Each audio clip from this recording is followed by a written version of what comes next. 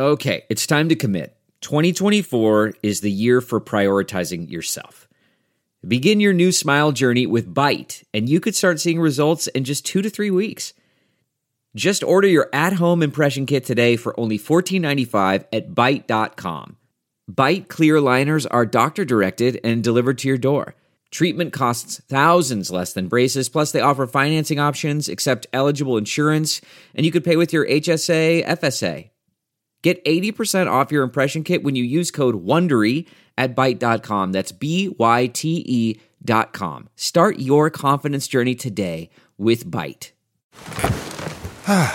The comfort of your favorite seat is now your comfy car selling command center, thanks to Carvana. It doesn't get any better than this. Your favorite seat's the best spot in the house. Make it even better by entering your license plate or VIN and getting a real offer in minutes.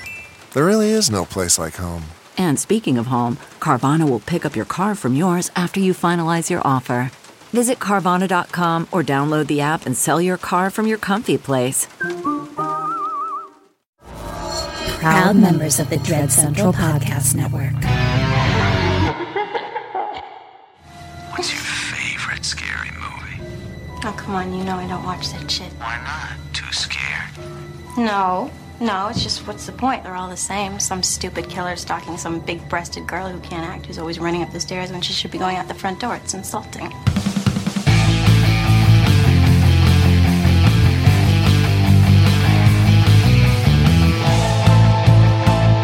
Hello and welcome to Kim and Kat. Kim and Kat. Stay alive. Stay alive. Maybe. We're a horror movie comedy podcast. We're going to tell you the entirety of a movie, spoilers and all. And I, Ketrin Porter, am going to be the teller of the tale. I'm Kim Burns, and I'm going to try to stay alive. Yeah. Hello. Hi. Hi. How are you? I'm so fucking fabulous. Thank you. Snaps to you. Snaps to you. Thank you. I love it. How are you? I'm good. Great. Yeah, I'm good. Good. I'm fine. Good. Yeah. Great. Fine. Yeah. Wonderful. I'm doing well. Good. Yeah. We have a special announcement. Yes, we do. Let's see.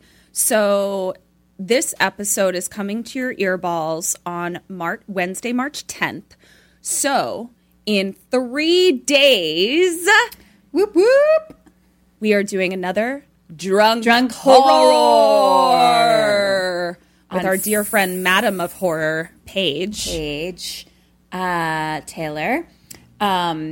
It'll be Saturday, March 13th. Correct. 6 p.m. Pacific, our time, 9 p.m. Eastern, Paige's time. Yeah. It's our St. Patty's Day special, so bring your fucking green beer, bring your whiskey. It's going to be a drinking game. We're going to watch the movie Leprechaun, the OG original, starring Jenny Rachel Ann. Green. And wait a minute, Rachel Green. I know. Everyone has to wear green. Everyone has to do Irish shit. Come and hang out with us. We're going to tell the movie to Paige, and she's going to try to stay alive. Yes. We had so much fucking fun doing it last time. So much fun.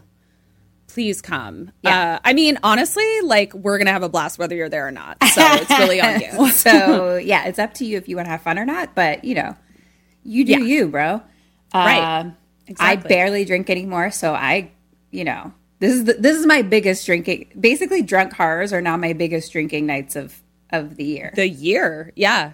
Yeah. Like, even if I can count, like, on my hand the amount of times I drank last year. And, like, it's usually just, like, drink. Yeah. Like, one. Exactly. Maybe two. And then, so, yeah. Have you decided? I know when we did we do it in October last? Maybe we did. Well, anyway, I know you were really into, like, a pumpkin type of situation. Then it must have been October because that was why. That's what I think. Yeah. Do you have an idea of like what you want to drink for this one? I think I should go full Irish. I think I should get some whiskey and some Guinness, right? I love it. I think I'm going to change it up. I'm going to maybe have a couple different ones. I'm definitely going to drink Guinness, but I drink Guinness regularly, so it's like not super special. I'm also going to have lime or green flavored hard seltzer. Like different kind of green hard seltzers. And then probably to like start it off or rather end it, I'll do like a shot of like Irish whiskey. Whiskey? Yeah. Do you have Irish whiskey? I have. I don't have Irish whiskey, but I do have O'Reilly's Country Cream Peanut Butter Liqueur, which is Irish. Interesting. Well, I still have some peanut butter whiskey left over from last drunk car, so I could also put that into the Guinness, which could be fun. I like that. I also really do love Bailey's, so I could maybe have a little Bailey's something. I don't know. I'll have to think about it. Yeah. Maybe an Irish coffee. Ooh, I'm drinking a coffee right now. I was feeling a little Irish sluggish. Coffee. Started off with an Irish coffee, so I can really. I'm going to be all cracked out on drinks and caffeine, neither of which I do much of, and then I'll have just Guinness. I think that's a good idea. So yeah, we're super excited about that. What else? There was one other you can go to kksamlive.com. And that'll be the link. It'll take you there. It's just going to be like a YouTube live, but just go to kksamlive.com and it'll be in the show notes and all over our social media at KKSAM Podcast. Obviously. Love it. Also, next Monday, this upcoming Monday, will be our second episode of Kim and Ket's Survive the Cellar. Yay! And we have some familiar voices coming to you on that episode. I think we should share. I think we can share. You think we should? Okay, let's share.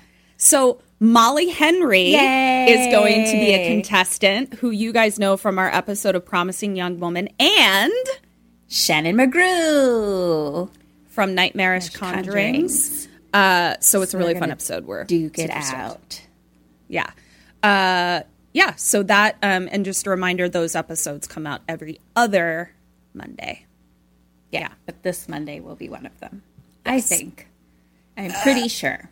No, you're correct. You're correct. Yeah. I'm looking at a March calendar right now. What other announcements do I have? Oh, I have a new uniform. I can't believe that I just configured this uniform, a full year into the pandemic. But, the second best time to plant a tree is today. So that's true. I now am wearing only tie-dyed sweatsuits. That's great. Right now she's wearing it tied around her shoulders, though, like a fucking tall hearth-having douchebag. Tall hearth-having douchebag, pearl-wearing aristocrat. Yeah. I am tying my tie-dyed sweatshirt around my shoulders. So I just wanted to be in her house. I just wanted to be prepared for like if I get a little chill. Okay. Just a little chilly. Okay. So that's my first update. My second update, Kim, I'm really sorry because I know that you've been asking about it, and I told you that I needed to save it until the podcast. Update on my this fruit is going, and I don't want to know. No one cares. So I got the fruit dehydrator. There are a lot of things you have to do to set it up, right? And I was supposed to run it with no fruit in it. I did. It stopped working immediately. So I was very distressed. I had a little bit of a nervous breakdown about it because I had a plan about my fruits. And, I knew where they were in their shelf life. So it was a tough day. But the company was incredibly responsive and dealt with it immediately. And I now have a new fruit dehydrator on my couch that I have not yet opened. Well, so, you know what? It sounds like it's a happy ending, at least. I hope. I mean, you haven't tried this one, so we'll see. I haven't tried it yet. The saga continues, but I'm happy to hear that. Thank you. So I'll obviously let you know next time we record how this one is going. Yeah. What's happening in my life? I'm still doing my course, and I'm Loving it so much, my life is gonna be different. Love it. It's Can I still be amazing. in it? You can be in it, but Okay. you might have to take this course. Oh, there's an entry requirement now for your life. Now that Just you're to be taking the so course? close to it. Also, I mean, I feel like the two closest people in your entire life, besides your roommate, Eric, are me and cousin, and we're both doing it. So I feel like it's just gonna seep. It's gonna seep. You're gonna like want it. I feel like. I hear you. I'm already pretty intrigued. It's already starting to seep into my pores a bit. So It's just different than anything I've ever done or taken, and it's deep. it's bringing up some stuff for you. shit. It is deep shit that I think is going to be literally life changing. So I'm very excited. I love it so much. I love it. I'm not opposed to it. I think when you guys started taking it, I still felt like I was in the throes of like having too much to do. But I feel like I'm getting my schedule under control in a way that is pleasing to me. So it feels more doable now. So not Highly opposed. recommend. I started an acting class Oh yay! It about began already.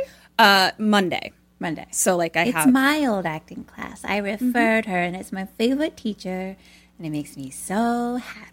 Yeah, it was between two courses, oddly enough. One that Kim recommended and one that cousin recommended. Ooh, beat you, cousin! What, bitch? Kim did win this one purely for the time commitment Fair. of the two classes. Fair. I accept. That I have literally basically 3 part-time jobs right now, and there are only so many hours in the day. Right. Well, I hope you like it. We'll see. I have no doubt that I will. But the I would be the shocked reason if that you I'm didn't, sharing but- this is because this is the first time in my life since high school that I am taking an acting class because it is fun for me. Literally the first time since high school. Obviously, college, I chose to be a theater major, but any acting classes we were taking was required for us to, Yeah. graduate. And then obviously moving out to LA, it's like you have to be in an acting class. And so you're definitely like choosing based on like the business says I have to be here. So it's Yeah. it can take the fun out of it sometimes. Yeah. I never looked at it that way. Well, that's not true. That's a lie. I did look at it that way sometimes, which is why I took those classes that I hated. Yep, me too. It's actually why I left Crater, because I was like, well, I've been here for like years. I feel very comfortable here. So I wanted to challenge myself and take, but then I was like, oh, I'll take the ones that everyone says you should take. And I was like, this is fucking garbage and I hate this so much. One of them I liked actually, but one of them I truly hated. But Crater, I think, like, especially when you said you wanted to do it for like it to enjoy acting, I was like, I think you would really like this class because you get to fucking just wow out and just fucking have fun. Like it gets to be fun. I mean, she pushes you and challenges you, but like it gets to be fun. Like And in the also, way I'm that a weirdo. in the way that we like fun. Like Exactly. in the getting emotional and like fucking. We like fun. The thing that we find fun is the thing that other people find terrifying and upsetting. And Kim and I are like, bring it on. That's why I was like, no, like in what I know that you want fun. Yeah, exactly. I'm also a weirdo that loves cold reading. Like I love cold reading. Yeah. So Well, that's exciting. we just nerded out about acting. Thank you, Sammys, for indulging.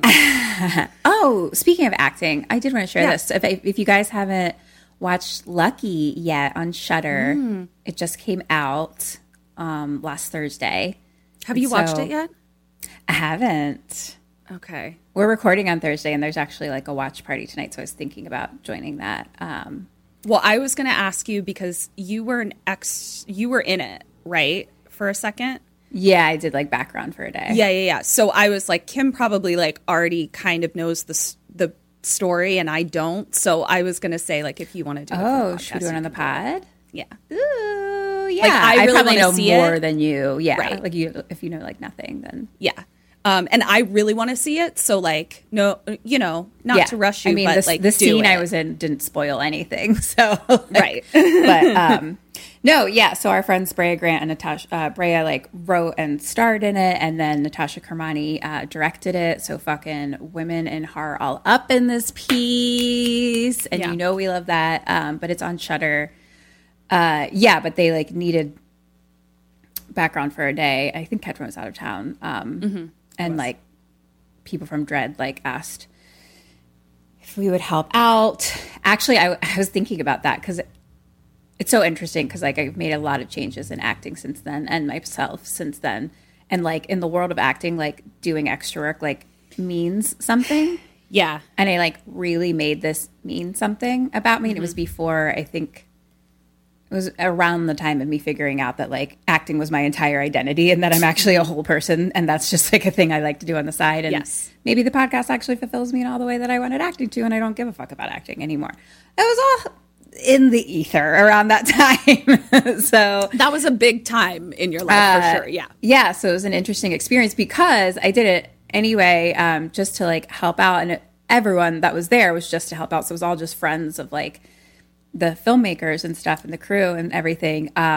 So I actually met like really amazing people, connected with people that I hadn't seen in like 10, 15 years, started dating someone, met someone who like connected us to Miguel, who runs Horrible Imaginings Film Festival that we now do like live shows at like on a regular basis. So all kinds of like wonderful things actually really came from it, just like in my life. So it was an interesting experience for sure on many levels. Yeah. But I'm really excited to see it and really, really, really excited and happy for Natasha and Brea. So congratulations to them. Me too. And everyone go check it out on Shudder. Yeah. And I guess I'll add it to my list. Yes, please do it like soonish because I'm trying to see it. Okay. Thanks. Bye. Okay. Okay. Shall we dive in to this movie that I have to tell you? Yes, please. Okay. Oh, I forgot. I had one more thing. But yes. So, it's because last week we had nothing to talk about. I was like, I need to have some things to talk about. And now you can't stop me, Ketrin. I shan't be shunned up. I started. You shan't be shunned up? I want to talk about I started dating again. Oh, yes. Please. I got back on talking to some people, going on some Zoom dates. Oh, I went on, I had a Zoom date last night and this was very cute. I wanted to share this for anyone out there dating right now because this was a really thoughtful and sweet idea. Oh, so cute. So we had a Zoom date once and then we had like a park date. So we like sat on a blanket and still kind of like social distance a little bit. And then yesterday it was raining and cold in LA. So we were like, we can't go outside, obviously. And there's like nowhere to go. He was like going to do, like, we were going to like hang out outside. So he's like, what if we like FaceTime, like, but like I'll order us both dinner from like the same restaurant to like our houses at the same time. And then so we like had like dinner together over Zoom from like the same place. And it was really cute. It's like really, really, really fucking cute. Like really just cute, so really thoughtful. Guys, it's about just like putting thought in. Yeah. It's evidence that you have been thinking about how to make this an enjoyable experience. Right. Like that it was is really sweet. And so I super appreciated that. Like someone else I had a phone date with that I thought was going to be FaceTime. So they didn't even turn their camera on. And then like he cooked dinner and then ate in my ear for an hour. And I was like, well, I'm not going to hang out. Like this makes me feel not thought. There's no thought here. Zero makes thought. me feel like you can't even give me an hour of your time. And so I was like, goodbye, sir, to him. Also, like, what if you had misophonia? Is that when you don't like hearing people eat? When you can't, like, you cannot listen to people eat. I mean, which is like a pretty common thing. And I didn't like it still. Yeah. So imagine if you had misophonia. But last night we were talking about like love languages and stuff like that. And of course I brought up my brand, Attachment Styles. Yeah. Did I tell you that multiple people in one day sent me things about Attachment Styles? Like, no. And I was like, this is really my brand right now. You need to be like getting commission. I really do for their book. From this book. Yeah. I do. No, like one was like a joke thing from TikTok and one was something else. And it was just like multiple people being like, this made me think of you, like all in one day. And I was like, that's funny. So anyway, like, so we took the test. He was like, what are you? And I was like, actually, I was this, but I feel like I've changed. And so I took the test again and I'm secure attachment style now. Yay. And that is not by accident. You have done some serious goddamn work. You have worked. Yeah. W-E-R-K. Isn't that fucking exciting? You guys have been with me for the whole journey. This was the whole like goddamn thing. Basically the beginning of last year when I found all this out, and then the journey over this past year I've now come full circle. Mm-hmm. Yeah, very fucking exciting. So yeah, and that bitch, made me happy. It shows. Thank you. So I wanted to share that. I love it. Okay, tell me a movie. Okay. As Kim and I mentioned, maybe, I don't know, at some point we mentioned that we're going to do Women in Horror Month in March next year. One of the many reasons is because February is Black History Month. Correct. So, you know, we feel like the two marginalized groups should be recognized separately. Yes. So Kim and I put out a poll. Right. Yeah. We put out a poll on Patreon for our patrons to choose Black forward horror. Yes. And so one of the ones that was voted on was Antebellum. Yay. So that is what I'm doing today. However, based on the fact that I did Promising Young Woman and now Antebellum, I will be doing a third poll where you guys help me find a movie that has no messages, has no difficult themes, gives me no feelings, just makes me laugh. That's it. And it's about 90 minutes tops. But for today, here we go. We're diving in. Great. So, Antebellum. It was directed by Gerard Bush and Christopher Renz. Gerard and Christopher also wrote it. Nice. Dead or Alive? Yes. We have Eli. Alive. Janelle. Dead. Jasper. Dead. Denton. Dead. And Julia. Alive. Okay. Here we go. Antebellum. A quote comes up on the black screen and it says, "The past is never dead. It's not even past." William Faulkner. Ooh. Yes. So now I want you to picture the beautiful Civil War South, okay? Yep. The sun is setting over a plantation. This is all one shot. I'll tell you when the one shot stops, basically.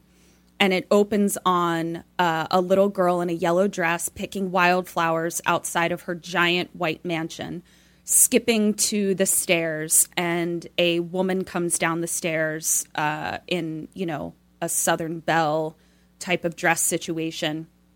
The camera then pans over, and we see that it's a giant plantation house. And the camera pans over to show Confederate soldiers marching past the house. And then we go to behind the house where we see slaves erecting a tent. Mm-hmm. We then see slaves hanging laundry. And we see all of the laundry women stop and turn and stand as the Confederate soldiers walk by. Then they go back to hanging the laundry. Then we pan across to a smoking shed. It's like a little shed that you put a fire underneath of it. Okay. And then we pan across to a Confederate flag being hoisted. And then we see a horse being led on a lead with a body draped over it, draped over the saddle. Mm-hmm. And we pan to the slave quarters, and it's sort of like, kind of looks like a little mini village almost, where all of the cabins are wooden cabins. And we then come back to the horse, and we see that the woman draped across the horse is Janelle Monáe. Mm-hmm. She's then pulled off the horse, and we pan over to a little dirt road that sort of connects the plantation and the slave village. And we see that there are several Confederate soldiers, and they are chasing and capture a man who is enslaved. And he has something around his neck that I had to ask Eric what it is, because it looks like it's like a metal collar, but then it has these sort of like stakes that come up out of it and over his head like this, and there's like 4 of them. Okay. And I didn't know what it was, and Eric was like, I feel like that looks like something where like you can easily grab onto those rods, you know, and kind of have more control over him. And then we see that the man that they are holding on to is screaming after a woman who is clearly his wife and is being chased by Confederate soldiers. And the woman is running.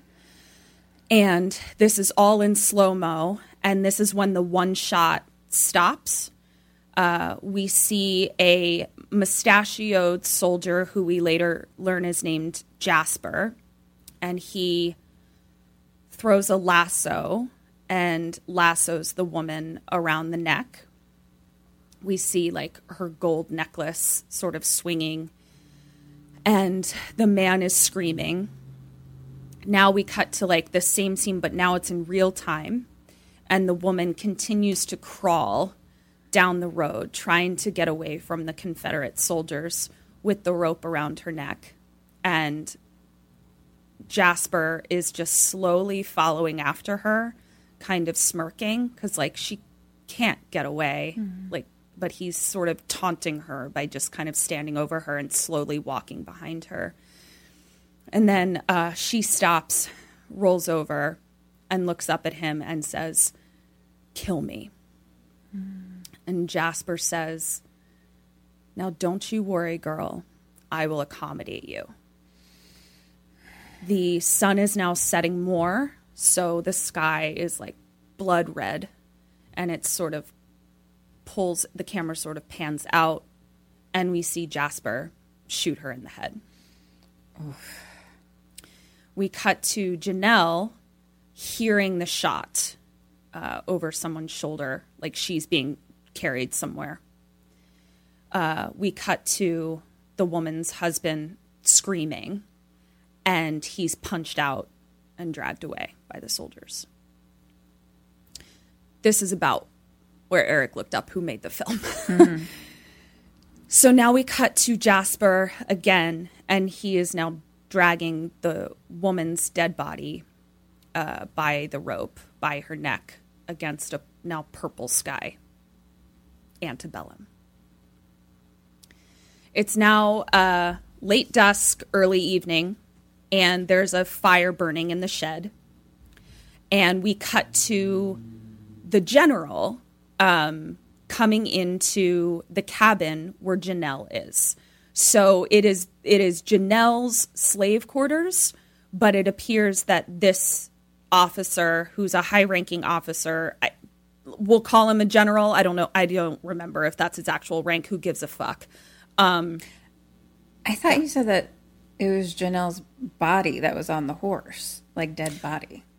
She wasn't dead. She was just slung over it, knocked out, and I couldn't see if she was dead or not. And then when she's pulled off, we see that she was in fact alive, but tied up and slumped over. So when we first see her, we don't know if she's alive. We then learn that she is alive.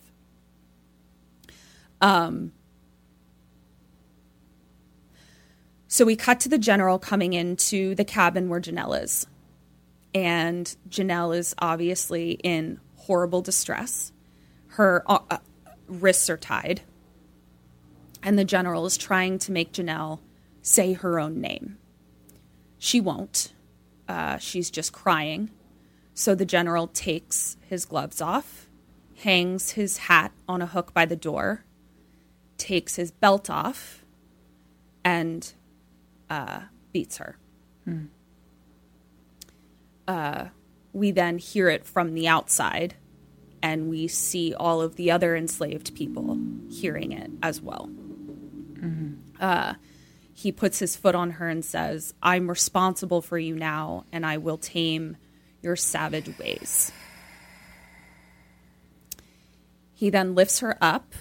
She still won't say her name, so he lays her over a table of some kind, and he brands her back.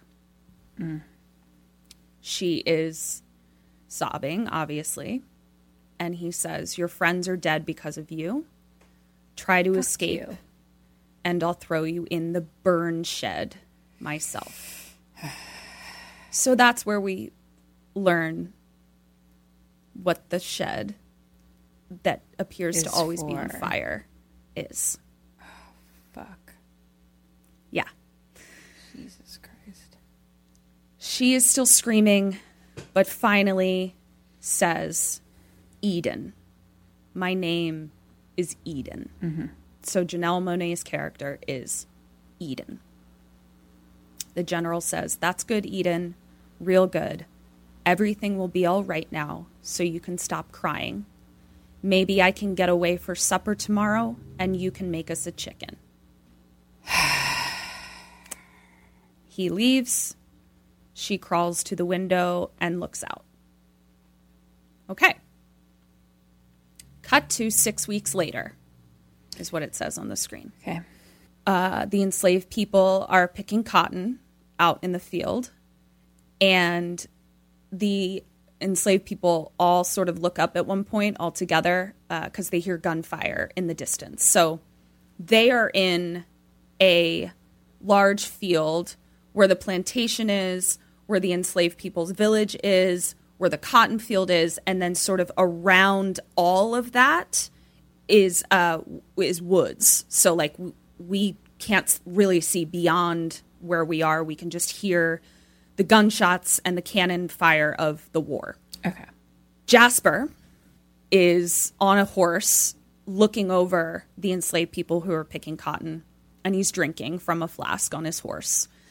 And he's chastising them for being too easily distracted. And he tells them to sing one of their tunes. He uses a word that begins with N that I'm not going to say. Okay. It's actually not even that word. It's a version of it, and I'm still not going to say it. So nobody starts singing. And we then sort of cut into the field, and we see two enslaved men say to each other, "We gotta move. These fuckers are crazy." But real quiet. Cut back to Jasper. He, I think, kind of saw them talking to each other, so he comes into the field and hits one of them with the butt of his rifle and says, "Shh, next time I won't be so generous. Back to work." We hear the sound of Confederate victory. Oh, he then says, "Let the sound of Confederate victory bring joy to your labor." Yeah.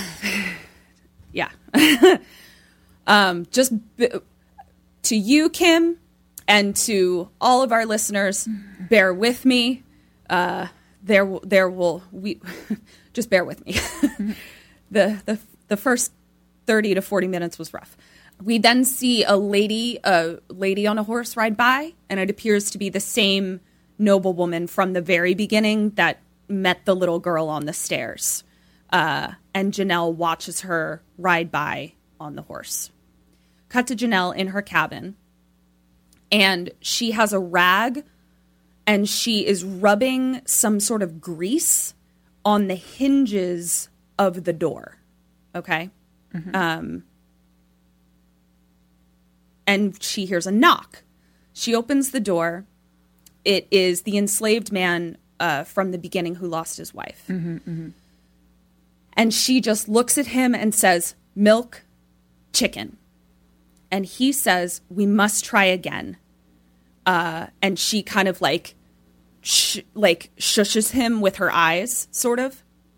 And behind him, we see a cart of more enslaved people being brought in. And they're all lined up. And Jasper calls Janelle over, calls Eden, come over here. So Eden goes over, and she's now standing by the line of new enslaved people that are being brought in.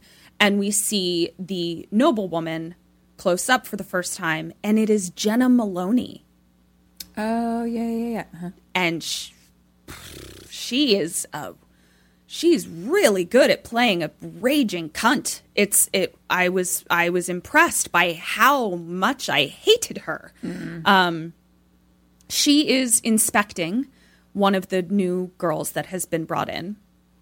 She makes a comment on her hair, not to the woman, but to her daughter, her young daughter, who is the little girl in the yellow dress, and says, isn't her hair pretty? And asks her daughter what they should name her. And the little girl says, Julia. So not even addressing the woman. She then dismisses the child, says, you're dismissed. Jenna then comes over to Eden, Janelle, and flicks her hair off of her shoulder, but in a very pointed way. She is looking at Janelle with a very specific sort of like anger or power. Yeah. That suggests she has some sort of issue with her. Right. Jasper is giving a speech. Here is the speech. He's giving it to the new enslaved people.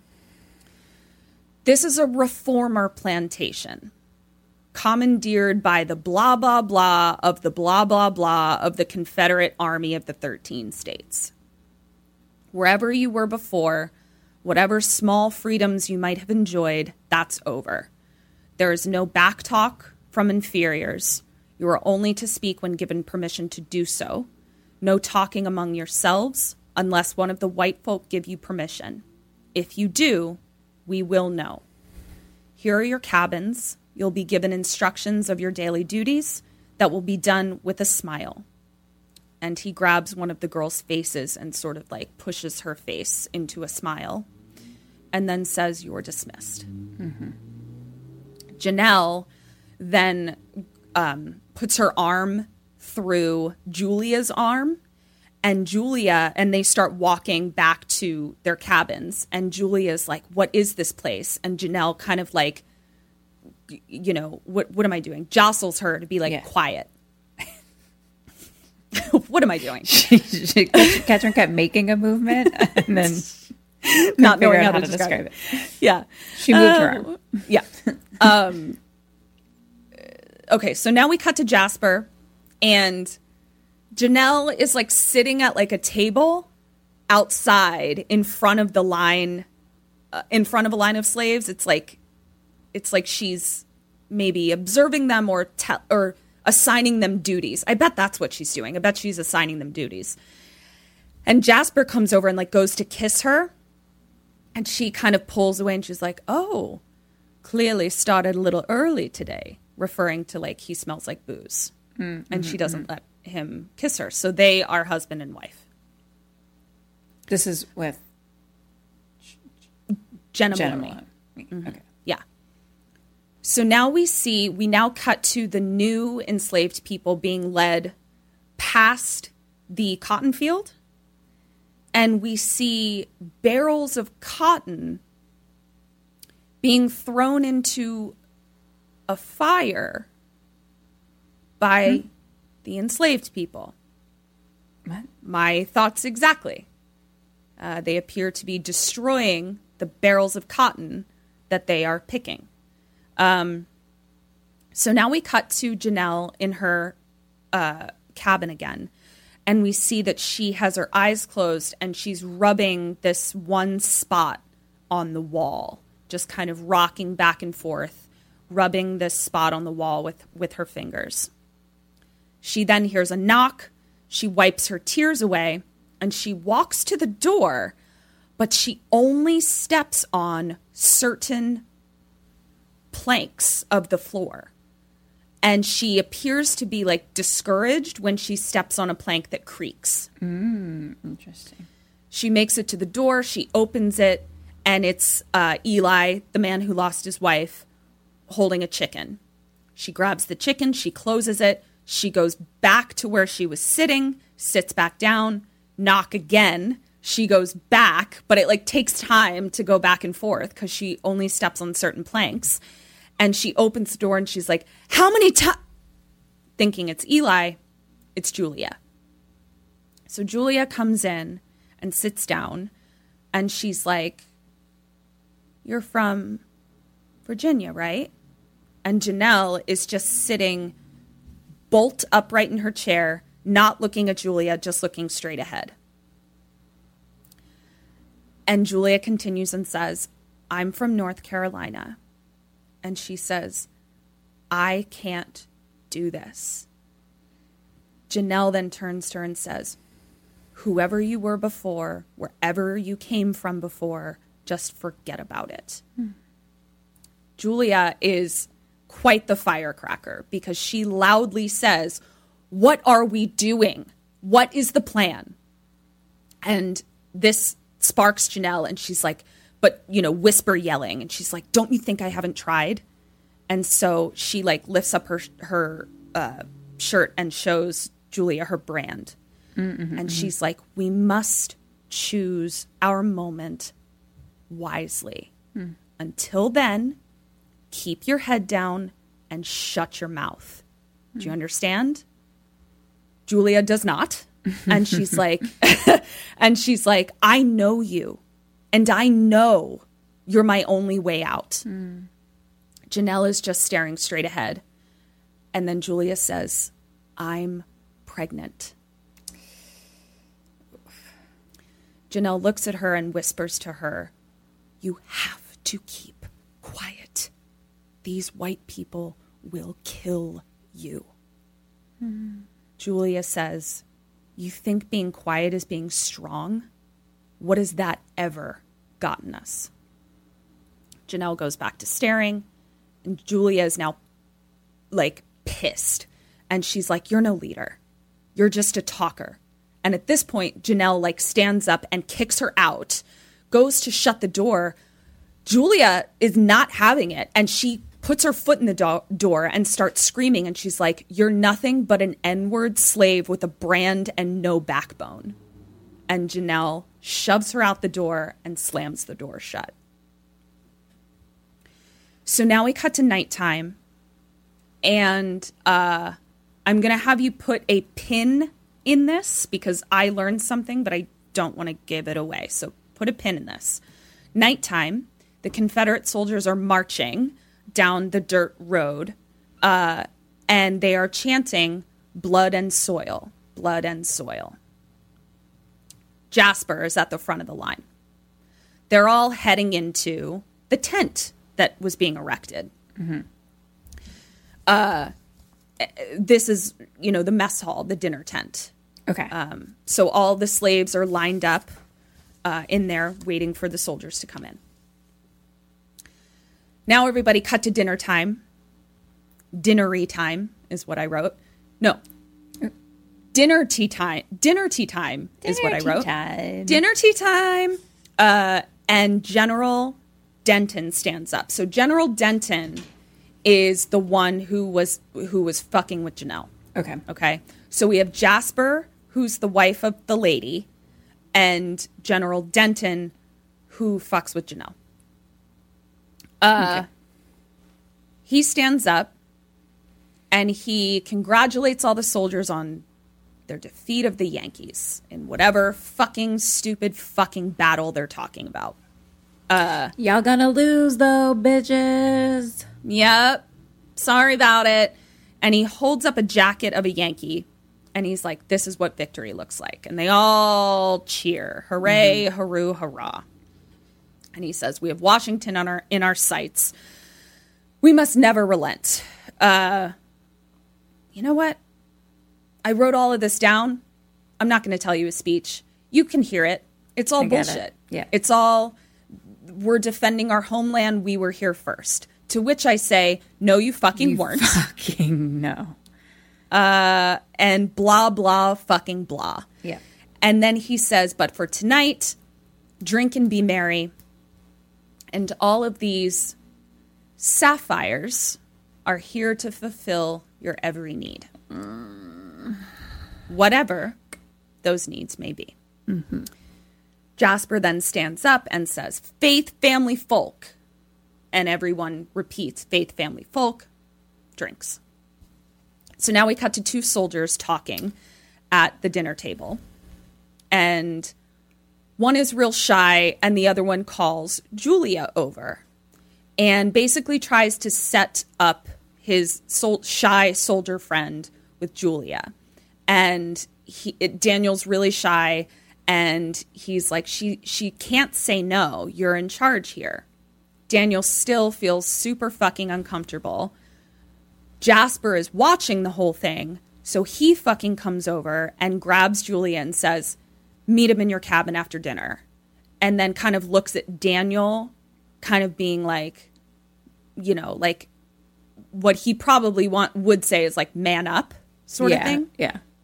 And then they both leave, Daniel sitting at the table. We now cut to Julia and Daniel in Julia's cabin. Question number 1, what do you do and what does Julia do? And what I am going to say, and why questions were difficult to conjure up for this first portion. Right. I need you to answer these questions as if your skin is not white. Mm-hmm. Yeah. Which I obviously do not know that experience. Yes. But, I mean, I feel like I'm going to do whatever he wants, to be honest. And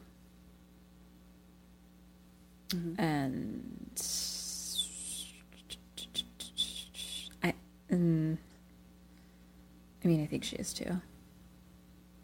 Or like maybe also try to, like, since he seems like shy or whatever, like, you know, not do anything that he doesn't say, you know what I mean? But like maybe try to like befriend him or get like in his good side kind of thing like that.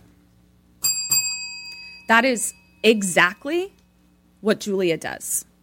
So we are in the cabin and she begins the conversation. She is the first to speak. And she says, if I may, I never got your name. He says his name is Daniel. And she says, thank you for saying I'm pretty. She approaches him and is saying, it's been a long time since a man has been nice to me. And she kind of starts to take off top layer of what she's wearing. And Daniel is just standing up against the door, very intimidated. And she just says, how'd you get to be so sweet? She's like, look, you don't have to do this. You're not like them. You're not like those monsters. And Daniel touches her face and says very quietly,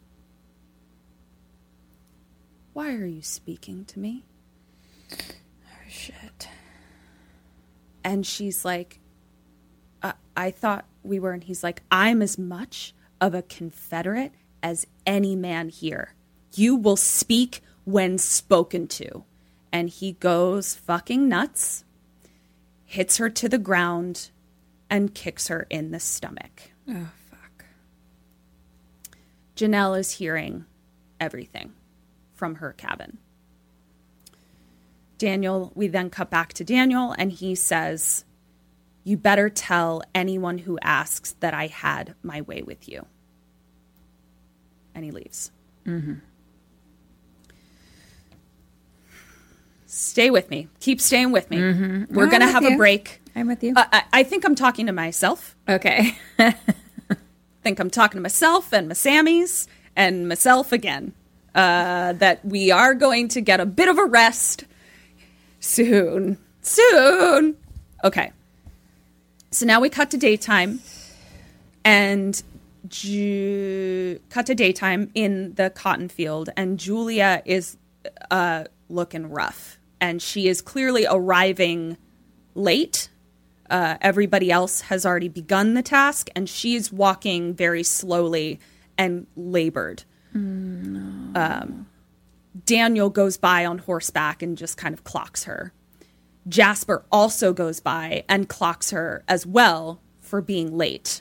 And he basically says to her, like, this is your one warning. Okay. Julia can barely walk. So she goes over to Janelle, and Janelle asks if she's okay. Julia is crying, and she just is like saying, please. And Janelle is just like, just be patient. Just be patient. Julia then starts screaming. Screaming. And we see that her skirt is filling with blood. No, Julia. Janelle tries to quiet her, but Jasper hears it. And so he starts walking towards Julia and Janelle. Eli sees this and like tries, he wants to distract Jasper. Yeah. So as Jasper is walking by, he goes, "Cracker." Jasper turns around and looks at him and says, "I'll be back for you." So it didn't work. He goes over to Julia and Janelle, tells Julia to clean herself up. Julia can't walk. So at this point, that's when Jasper lets Janelle go with her. So they leave, and Jasper heads back to Eli and is like, "Now, what were you saying?" And they're both like in each other's faces. And I am so worried because understand, like, he is not deferring at all. Like, it is two men who want to rip each other's heads off. But Eli doesn't say anything. And Jasper says, "That reminds me, the shed needs cleaning." Oh, fuck. And fuck. they continue to stand off. And Eli says, "Yes, sir." Jasper obviously makes him say it louder or some shit, whatever fucking machismo bullshit, and tells him to get. And Eli heads off to the shed. He goes into the shed. The ground is covered in ashes. And he sees a gold necklace in the ashes that was his wife's. God. He cries, puts her necklace on, and like hides it like under his shirt. Yeah. And then loses it. Understandably, just starts like ripping at his own clothes, slamming his own body up against the brick walls, just losing it. Oh gosh, stay with me. Heartbreaking. Yeah, stay with me, self. You can do it, self. Just a little bit longer. Okay, You're doing great. So now we cut to nighttime in Janelle's cabin. And the general finishes raping her, climbs off, and says goodnight. time passes, and we see just the camera on Janelle's face, on her laying on her pillow, and we hear the general laying next to her, but just her face, eyes open, just staring into space. And then we hear a phone ring. Hello? And Janelle is startled, and the camera pans out, and we see that it is Janelle in modern times in her big, beautiful king-size bed with next to her husband, who rolls over and says, "Do you have another bad dream?" And she says, "It's okay." And she asks, yeah. So that's where I was like, oh God. Sorry. So, all right. So here we are. Modern times. Okay. Janelle is a happy, healthy, married, wealthy mother. Okay. In a beautiful fucking mansion, and just sunlight pouring in from her huge bay windows, and, you know, just a luxurious existence with a happy husband who loves and respects her. She deserves it. So here we are. Clearly she is going somewhere, traveling. She's getting picked up, and she asks, because the phone call that she got was basically like someone being like, "Your car will be there at 9 or whatever." And she's like, "Thank you." And so she rolls over and she's like, "Can you do me a favor?" And I was like, yep, that's the wife voice. I use it quite often. And she's like, "Can you please get Ken dressed, please?" Ken. Short for Kennedy. She's so fucking cute. I saw this TikTok the other day, and it was like, I didn't even like listen to it. I was just like, it was like sound off, but it was like, it was like a guy being like, "Here's my documentary on what it's like to be a husband." And then it was just video after video of like his wife being like, "Can you give me some water? Can you give me some water? Can you give me some water?" Just like in 20 different locations over and over again, like handing him a cup, just continuously handing him like the same big cup, being like, "Can you give me some water?" And that was the whole video. That's accurate. That is just what we do. We just ask for a drink to be refilled over and over again. I just feel I didn't even know that was who I was. It's as if as soon as you say "I do," you no longer are able to get beverages for yourself. I look forward to the day. Yeah, it's great. Ken.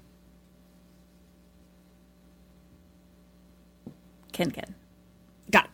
Okay, so Ken then comes in, and she like jumps on the bed, and she's so cute. And Janelle is like, "Daddy's gonna get you dressed today." And Ken is like, "I know exactly what I'm gonna wear." Cute. And she's like, "Come on, Dad." What? How old is she? Probably like 5, 6. And she like leads Dad to her room. She's like, "Come on!" And she's like so excited. And Dad's like, okay. So they leave. Janelle gets out of bed and like kind of like stretches her back and puts her hand where we know Janelle in the dream was branded. Okay. So now we cut to breakfast time, and I think her husband's name is Nick, but he's Bay in her phone, so I'm just going to call him Bay. And he's making breakfast. She looks fucking fire, like the most gorgeous red jumpsuit I've ever fucking seen. And the three, Ken is sitting at the breakfast bar. Bay is making breakfast, and the news is on, like on a little iPad. And it is an old white man spouting shit about black people. And Janelle is the other talking head on the news. And he's saying some fucking racist old bullshit. And Janelle comes in talking about the disenfranchisement of black people is written into the DNA of this country. And she completely fucking fucking schools him to pieces. facts, fucking truth to Yes. the fucking bone. And it was clearly a replay because right before she like says her final thing, they kind of are like, here it is. And she says it. And then after she says it, she is like, boom to Bay. And then Ken is like, boom. Oh, cute. So fucking cute. And then Ken says, why is that man so angry? Honey. And Janelle says, sometimes what looks like anger is really just fear. Wow. Oof. Ain't that the Sit truth? with that one.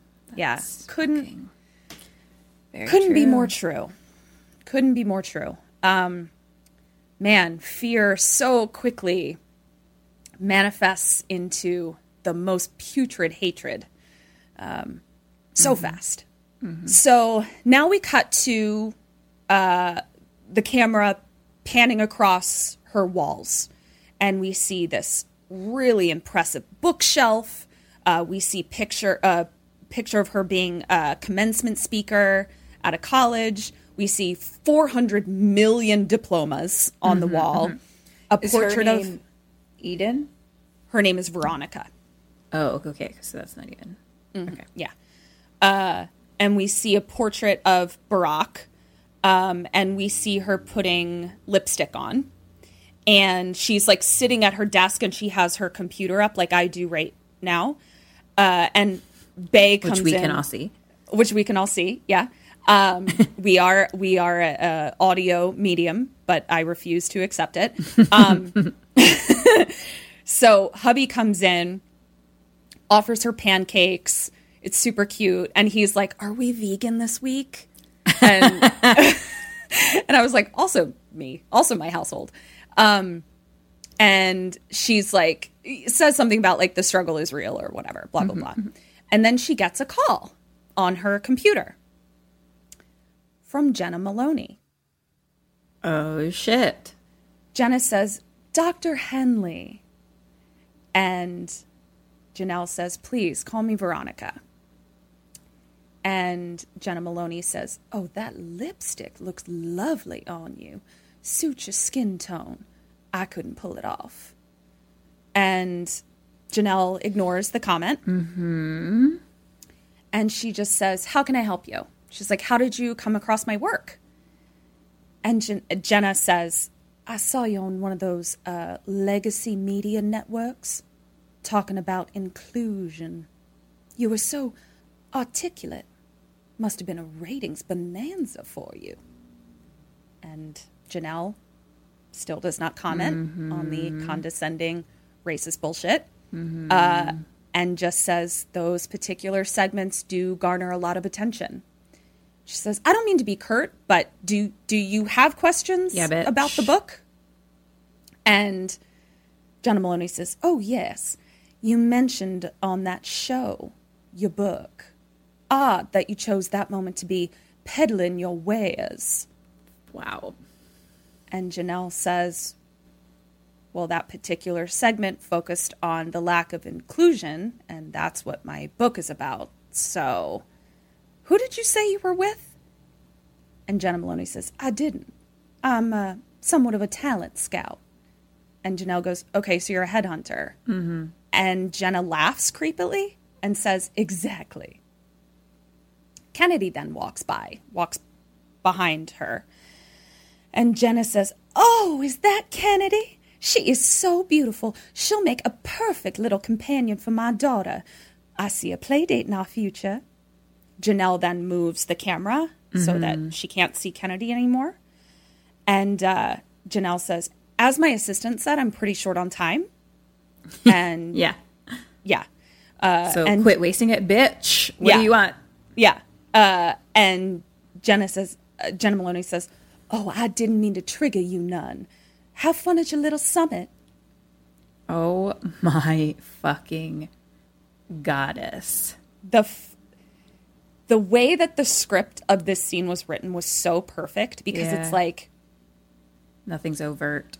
Nothing is overt. It is the definition of microaggression. and just a vibe of you're beneath me. Yeah. So at this point, Janelle says, okay, thank you so much, and hangs up the computer. Question 2. What do you do, and what does Janelle do? Do we both... My immediate instinct is saying, do we both Google her? But I don't know if that's my answer. Hold on. I need to talk my brain out. Talk your brain out, girl.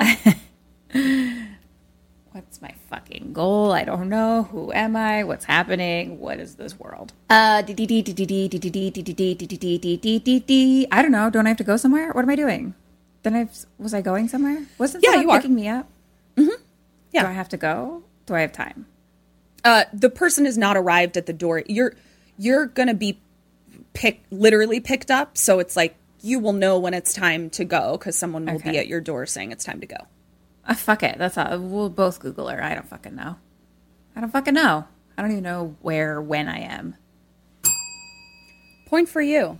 That is exactly what I would have done.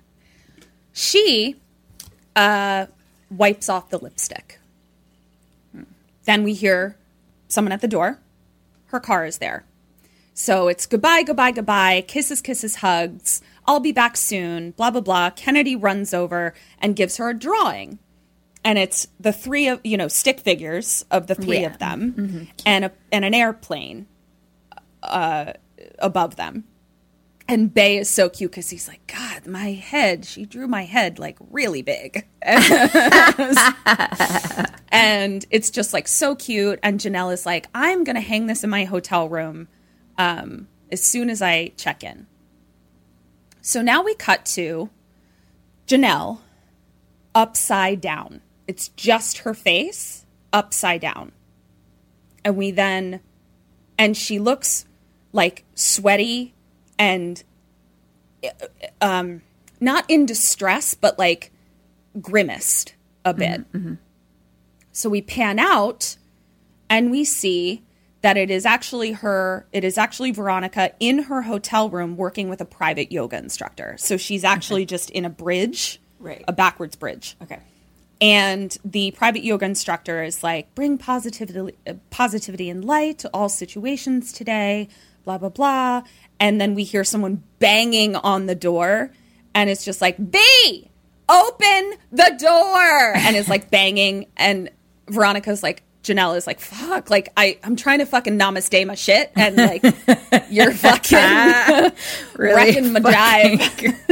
Killing my vibe, dude. Yeah. And so she goes to the door, and it's Gabourey Sidibe. Oh, cute. I haven't seen her in a while. I haven't seen her. She's since American Horror Story. Oh, I didn't even. That side note, I think I'm going to. You know how American Horror Story like is really good in the beginning, and then like inevitably by the end, 100% my exact feelings about it. I fall off every season.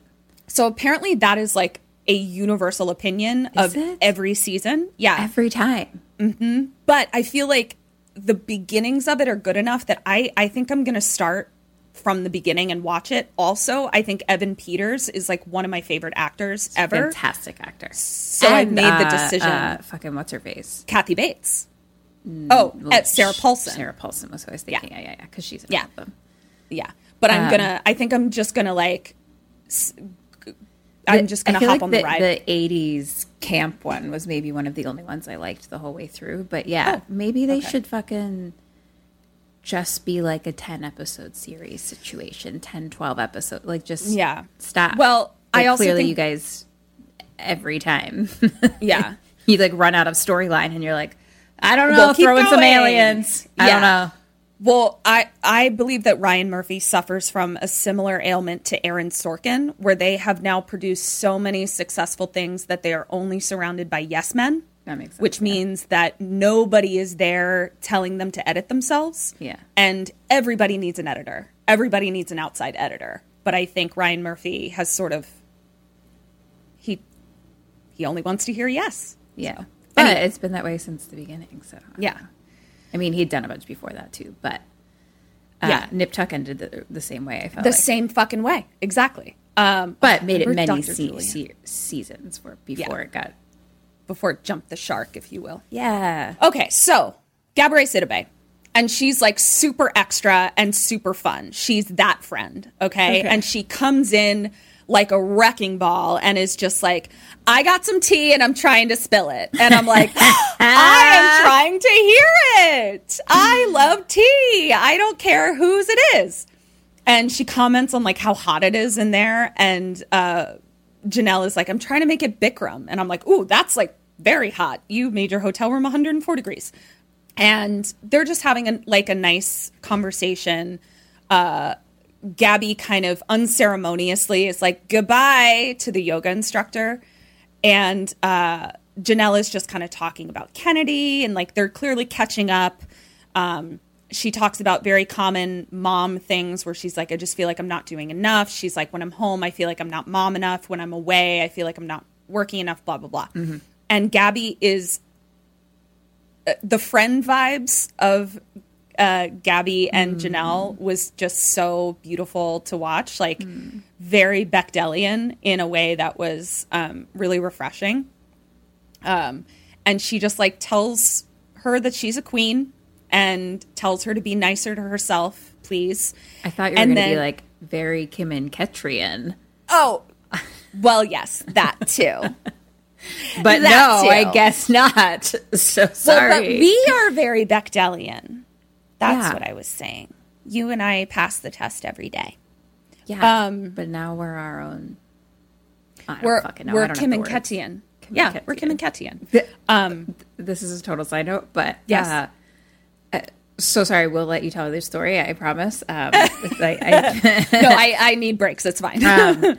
So I started watching that show. Remember, I texted Firefly Lane or whatever on Yes. Netflix. And Kristen was like, also, I watched Behind Her Eyes, which if anyone hasn't seen that yet, is good. And somebody else told me to watch that, and I wrote it down. I talked about it in the Sammy's group. Okay. But yeah, it turns out I read the book. Like as it went on, I was like, I've definitely read this book. Very, very good.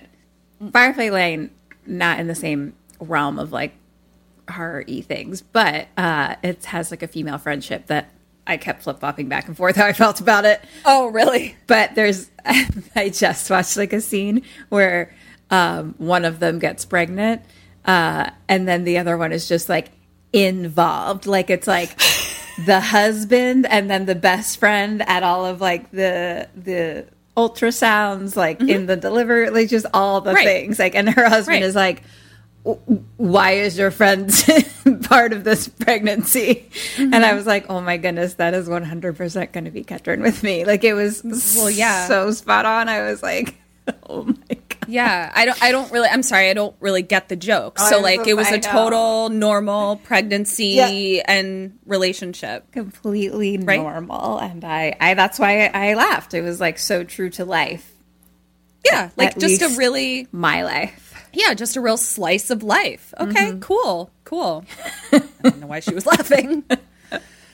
Anyway, so Gabby is like, be nice to yourself. And then Gabby starts to gossip about some woman named Camille.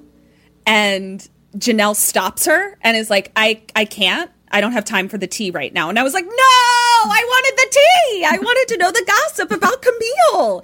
And that's when I realized I have a problem because I was like, I've never seen Camille. I don't know these women. I have no context for their relationship or their relationship to anyone else. And I wanted the gossip so bad. This fictional has nothing to do with the story gossip. I wanted it so bad. So I'll unpack that. Yeah. Maybe Maybe unpack it. Where do we where do we go with that? I don't know. I'm not sure. Do some journaling. Yeah, but the first step is admitting you have a problem. Yeah. Awareness. So, yeah. All right. So Janelle gets Gabby to leave, and Gabby kisses her on the cheek and is like, be kind to my friend, okay? Aww. It's really sweet. And Janelle shuts the door, and then we get another knock on the door, and she's like, what? And she opens the door, and it's this guy holding a bouquet of flowers. Mm-hmm. And he's very creepy. And she's just like, who are these from? And he just like hands them to her and walks away. So she looks at the card and it's not signed, but it says, look forward to your homecoming. Question 3, what do you do and what does she do?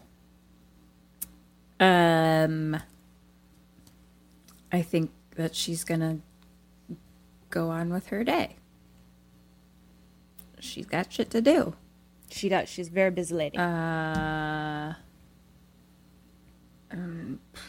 got flowers. I like flowers. They were very pretty. I love flowers. Very yellowy, springtimey, kind of refreshing little bouquet. I'm gonna...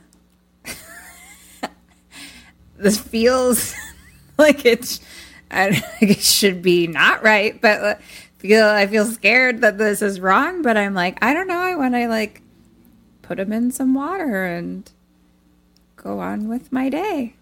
Okay. Point for her. Okay. She also goes on with her day. No point for you.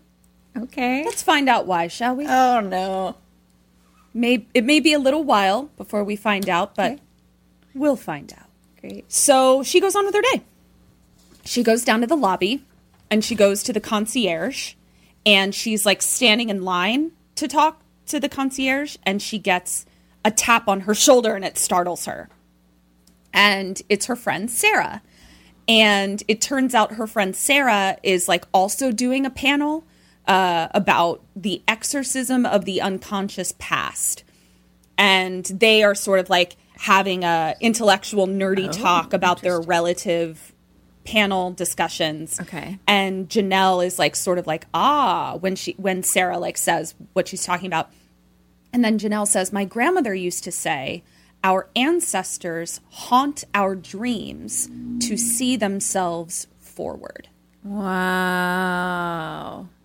Yeah. And then they kind of say a quote back and forth to each other, and Sarah leaves.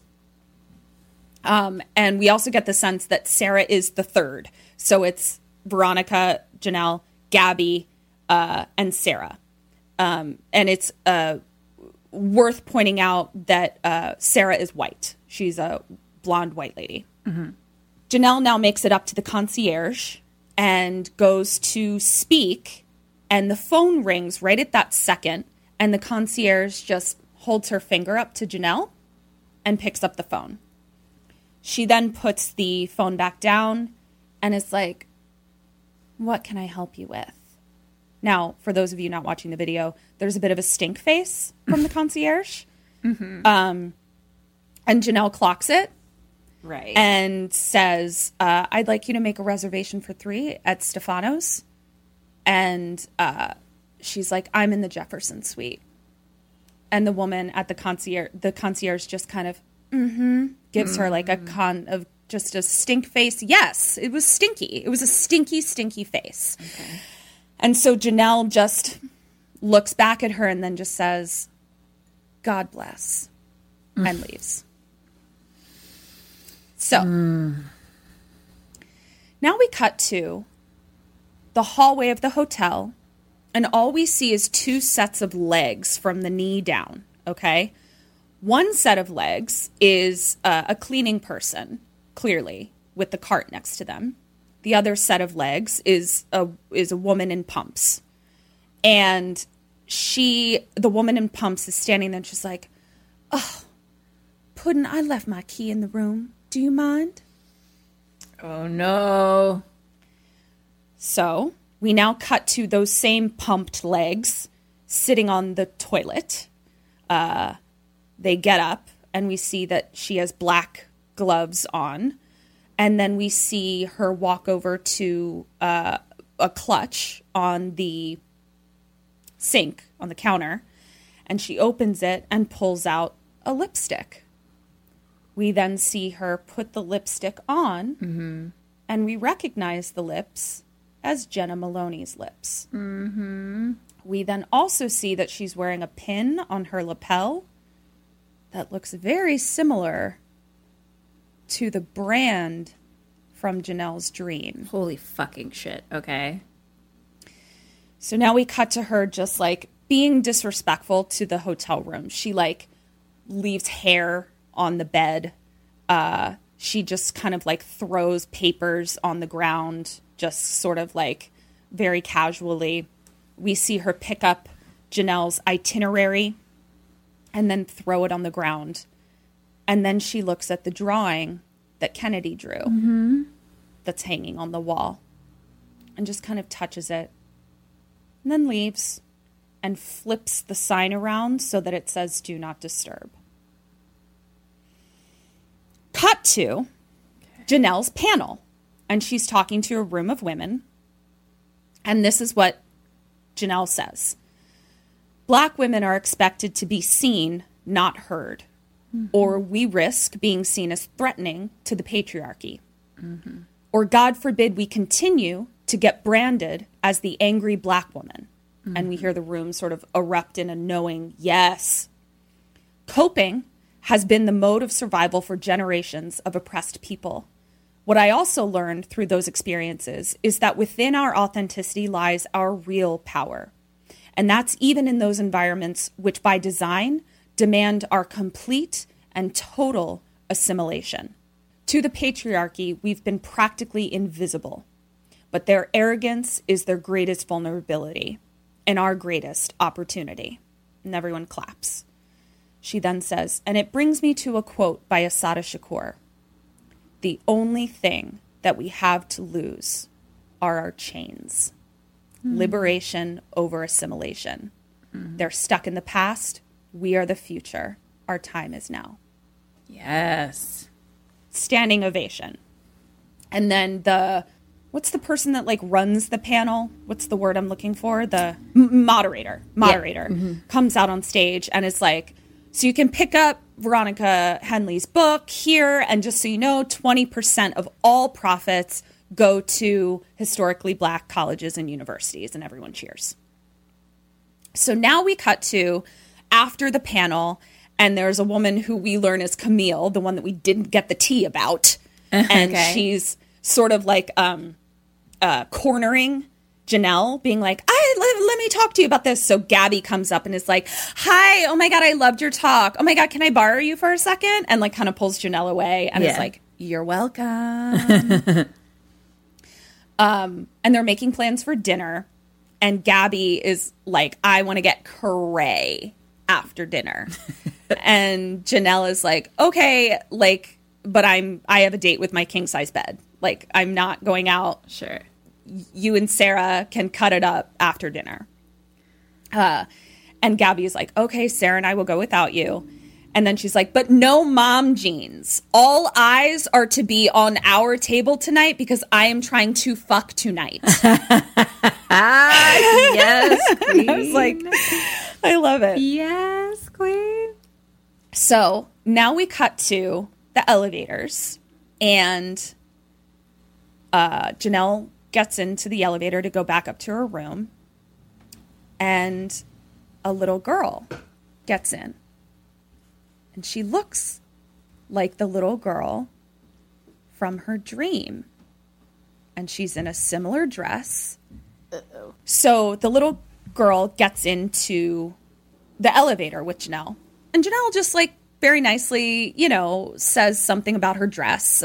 I don't remember, just pretty dress or something like that. And the little girl goes, shh, you'll get in trouble for talking. They then get to the floor that they're both getting out on, and the little girl backs out of the elevator like a true creepy crap bag. And she is dragging a doll with a rope around its neck. No. Yeah. Okay. So question 4, what do you do and what does Janelle do? This is my floor.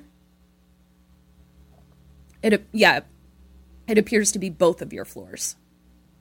Well, I don't like this. Nobody wants a creepy crap bag, and nobody wants a creepy crap bag in an elevator. That's one of the last places you want to encounter a creepy crap bag. But creepy crap bag, like, exited the elevator, right? Exited. Yes. Have I exited? No, you're still standing there going, why did I just get creeped and crapped? And There's what is happening? So much creepy crap on me. Yeah, I'm covered in creepy crap. I think that I'm gonna not get off here. I'm gonna hit the old ding somewhere else. Go to Gabby's room. Ooh. And I don't know if Gabby's my you, then I'm gonna go to your room and be like, I've got creepy crap all over me, and I don't know. I need to discuss it. What's happening? Let's discuss. Also, I got these flowers from no one. Like, I don't know. Yeah. It's weird. Shit's weird. Something's making me. My spidey senses are going off. Yeah. What does she do? What does she do? I mean, so far she's just continued to just keep going on with her day and time. I feel like there's going to be a moment where she no longer does that, but I don't know when the moment's going to be. So I'm going to say she keeps going like normal. She walks out and heads towards her room. Correct. Yay! I loved what you said. Please go talk to me or anybody and clean this creepy crap off, because shit is weird. If it was just the flowers, okay. But now we have anonymous flowers and a creepy crap bag kid. This is emergency times. So what Janelle does is she waits for the little girl to like go around the corner, and then she steps out of the elevator and goes to her room. But then she's at her door and turns around, and the little girl is just standing in the hallway like the fucking Shining twins being a fucking creepy crap. Oh! So Janelle is just like, goodbye, and closes the door. If I owned a bed and breakfast in my life and then I had children, Yeah. I would just have them stand in the hallways all the time. Is there anything more creepy than just children standing and staring in a hallway? Oh, absolutely not. I mean, perhaps like an unridered tricycle. Well, Just yes. going down the hallway. Fair. As we've discussed, that's the Yeah. scariest and least scariest three-wheeled vehicle of all Yep. vehicles. Agreed. Truly the nerdiest joke we've ever made, and we've I'm made not some nerdy sure jokes. that's true. Really? Okay. Well, now we're going to take a poll. We'll have a of competition. what is our nerdiest joke? Okay. That was our So- most intelligent joke. Like, we're just so smart that we know Schrodinger's cat to begin with. Yeah. You know what? You're right. I stand corrected. You know it was what? It was both our nerdiest and unnerdiest joke at the same time. It was the Schrodinger's joke. High five. China holes out. Oh, tits up.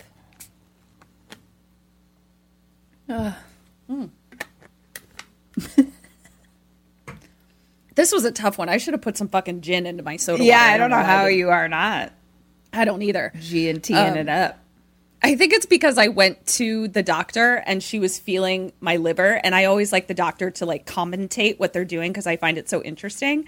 And so she goes, "Oh, I'm feeling for the edge of your liver so that I can know whether or not you were lying about how many drinks you have at night." Oh, damn. And I was like, your and doctor. all I could think to say was I lying? And she goes, "It doesn't appear so." Your doctor just schooled you. Yeah. And it was really scary because I did lie. I was going to say, I was like, what'd you say? I said, I mean, it was like a half, like, I think I said something like, it averages out to 1 drink a night. Because there are nights that I don't have any, but Right. then there are nights where I have 4. Right. So, Yeah. you know, I always found that question hard to answer back in the day. yeah. I'm like, yeah, sometimes I have 10, sometimes I have 0. I don't know what that equates Works to. out to. Yeah. So, yeah, that was, okay. So, probably why I didn't put gin in my water, because I have her voice in my head now. So now we cut to the lobby, and Janelle looks fire. She is in this, like, bodycon chartreuse dress. Nice. And Gabby is there, and she's like, I said step it up, not murder these hoes. And so now we cut to the Uber, and Sarah and Gabby and Janelle are all in the Uber. And Sarah and Gabby are talking about, you know, to fuck boy or not to fuck boy. That is the question. Sure. You know that. You can hear the conversation. I know it well. Yeah. And Janelle is texting with her hubby and Ken. And, like, they're fake grossed out, you know, how you are whenever I talk about, you know, whenever I'm being mushy with Eric. Sure. And she just is, like, leaning into it, where she's sort of like, listen, he's not perfect, okay? And they all kind of lean in, and she's like, but he is perfect for me.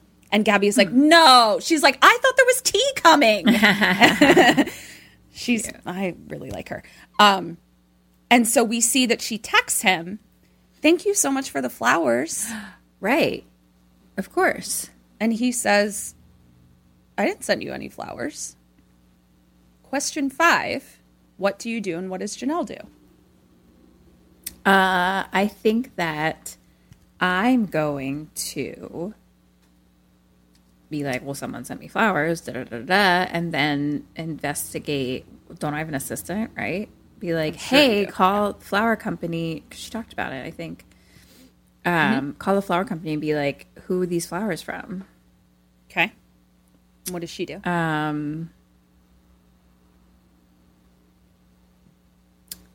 I think she's gonna just be like, oh, weird, and go on with the night.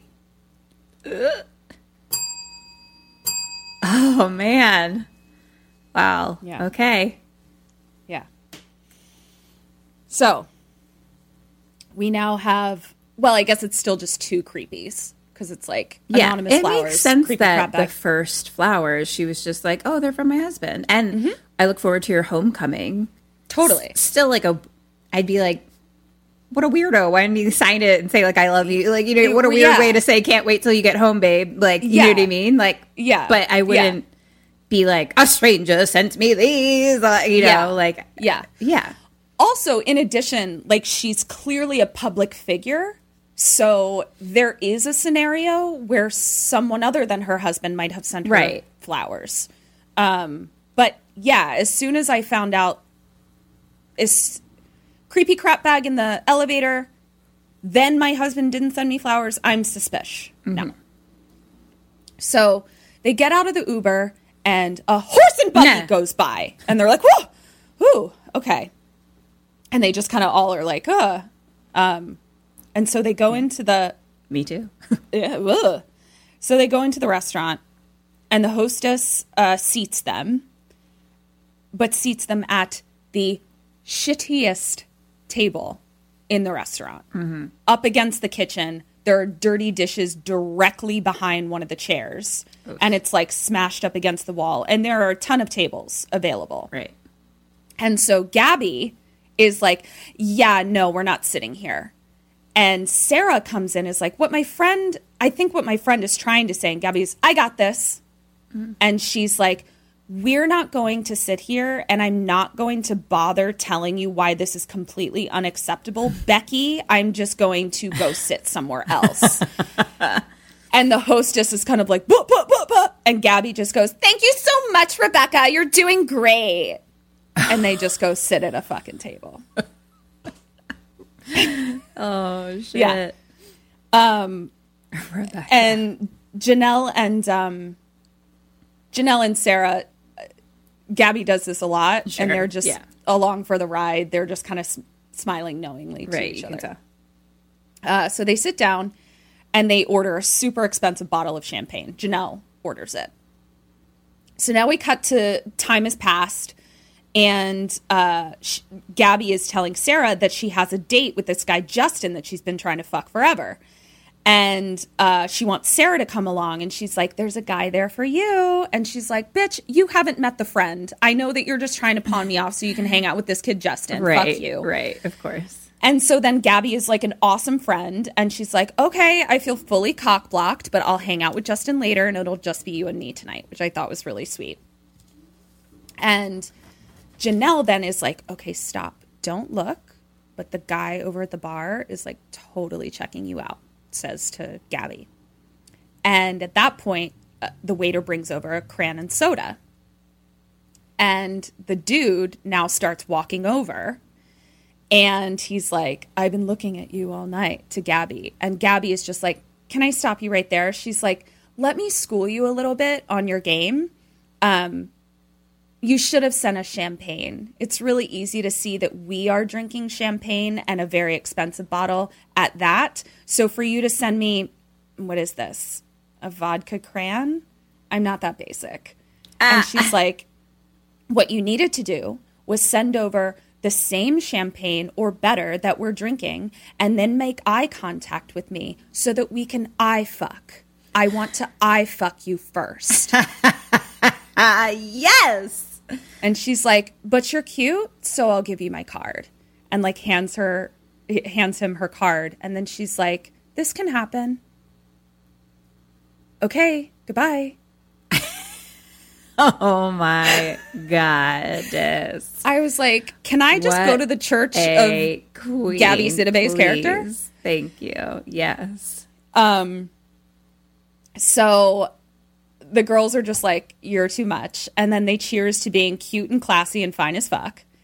And Janelle is kind of like, okay, like I'm going to go. She's like, I'm really looking forward to catching up like on how your guys' night goes in the group text. And then she's like, I'm going to head back to the hotel. And she's like, God, the hotel has been so off. Like, they all have like this shitty attitude towards me. And then they didn't even clean my room. Like, it's really weird. And Sarah goes, really? I feel like the service has been impeccable. Mm-hmm. And Gabby and Janelle just kind of look at each other. Yeah. So now we cut to them outside the restaurant, picking up an Uber. And Janelle is like, I can't find my fucking lipstick. She's like looking through her clutch. Gabby and Sarah are just like, blah, blah, blah. I love you. Goodbye. So they get into an Uber, and Janelle gets into her Uber. Mm-hmm. The music in her Uber is so bad and so loud. So loud. And we see Gabby and Sarah in their Uber, and they're just like being rowdy and drunk and like fucking harassing the Uber driver and just whatever.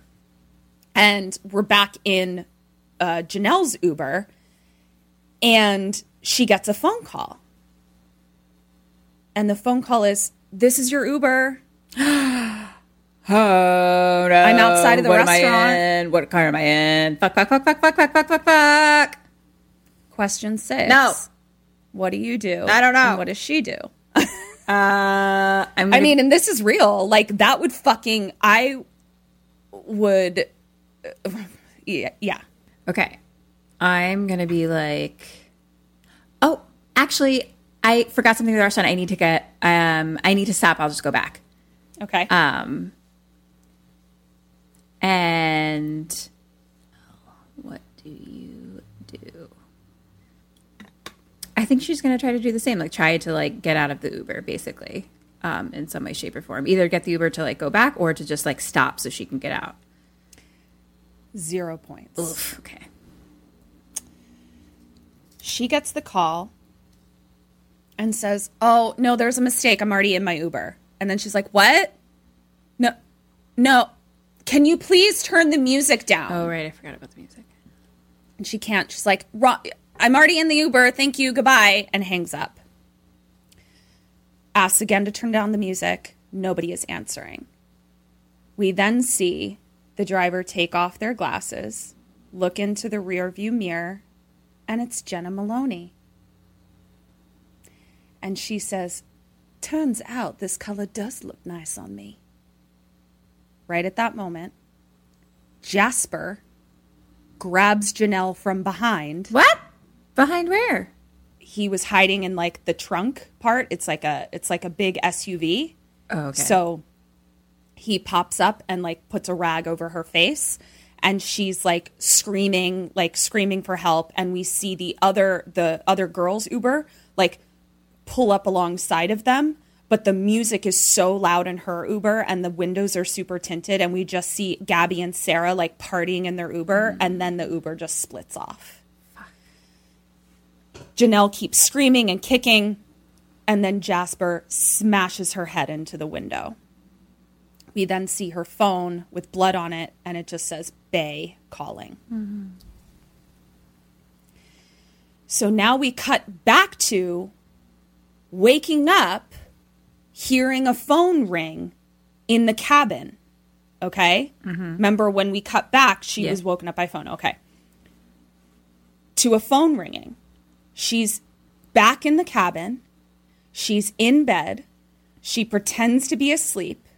The general gets up, goes outside, and pulls a cell phone out of his horse's saddle. What? The fuck Janelle is happening? Yeah. What? Yeah. Okay. Now, to our listeners out there, just so we're clear, cell phones had not been invented yet. During The Civil War. Yeah. They didn't have cell phones. I didn't think so. So, Janelle sits up to listen, right? Like up against the wall. And we hear General Denton saying, "What do you want? It's 3 a.m. No, now look, the ballot box will go our way. The court will follow one way or another. It's under control. Is there anything else? Oh, really? If I see her pathetic husband on the news one more time parading around that little girl." And then he says, "Mouthy darkies are a plague. I'll take care of it." Oh, my fucking God. Hangs up the phone, puts the phone back in the horse.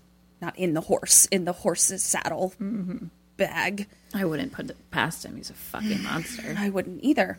And Janelle then quickly like gets back into bed, rolls over and pretends to be asleep.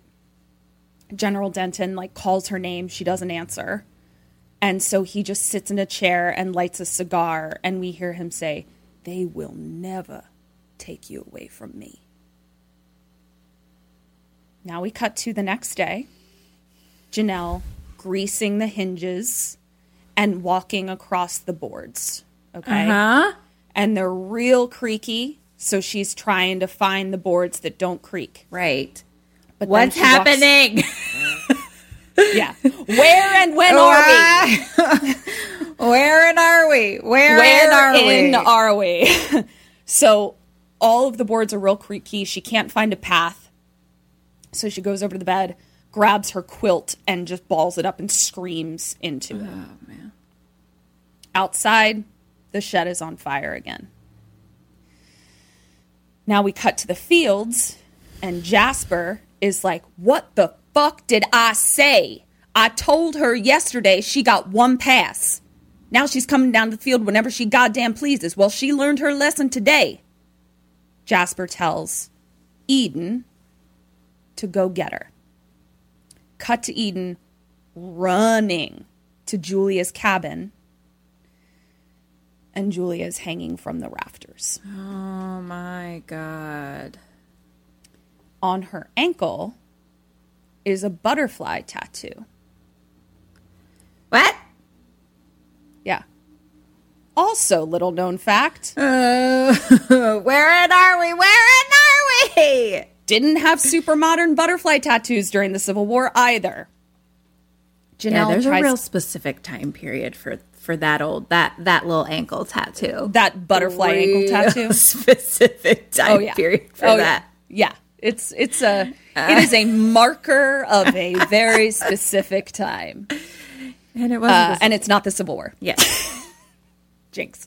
So Janelle is trying to get Julia's body down. Cut to Janelle in the cotton field, like comatose, but standing. Okay. At this point, there's a rumbling, like sound, like war sounds. Mm-hmm. All of the enslaved people look up, and a jet flies over. Mm-hmm. And Jasper says, "Back to work." She just quietly says to Eli under her breath, while still just staring straight forward, "Tonight. We go tonight." Okay. She leaves the field, and Eli starts whistling, and the rest of the enslaved people sort of follow his whistle and start singing a tune. Right. Cut to sunset again. Eden is sitting by that same wall, rubbing the same spot, and we see that it's a stick figure. Just to be clear, Yes. airplanes were also not a Thank you. thing during the Civil War. Just Thank right? you. Like, Correct. okay, just Yes. being clear. Yeah, so to Okay. recap, the Civil War did not have cell phones, planes, or butterfly ankle tattoos. Okay, just Okay? Okay, just wanted Yeah. to make sure that my brain. Thank you for clarifying. My brain was. Your brain was. Yeah.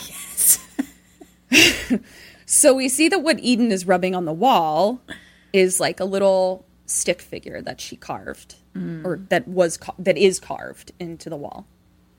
She gets up, and she just kind of like, with a certain amount of resolve, walks over to this teeny tiny little mirror and puts some stuff in her hair to like sort of tamp down the flyaways.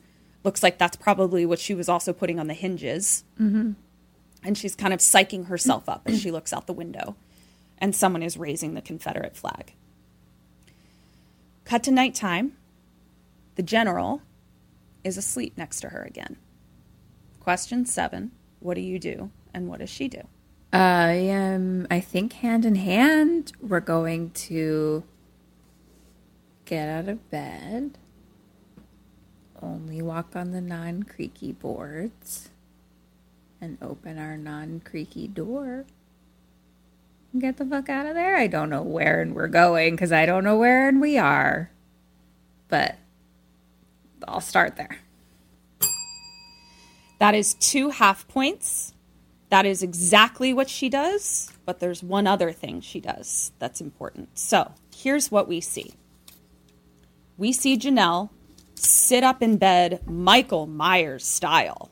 I mean, the ab work. I was just going to say, I was like, the abs. Yeah.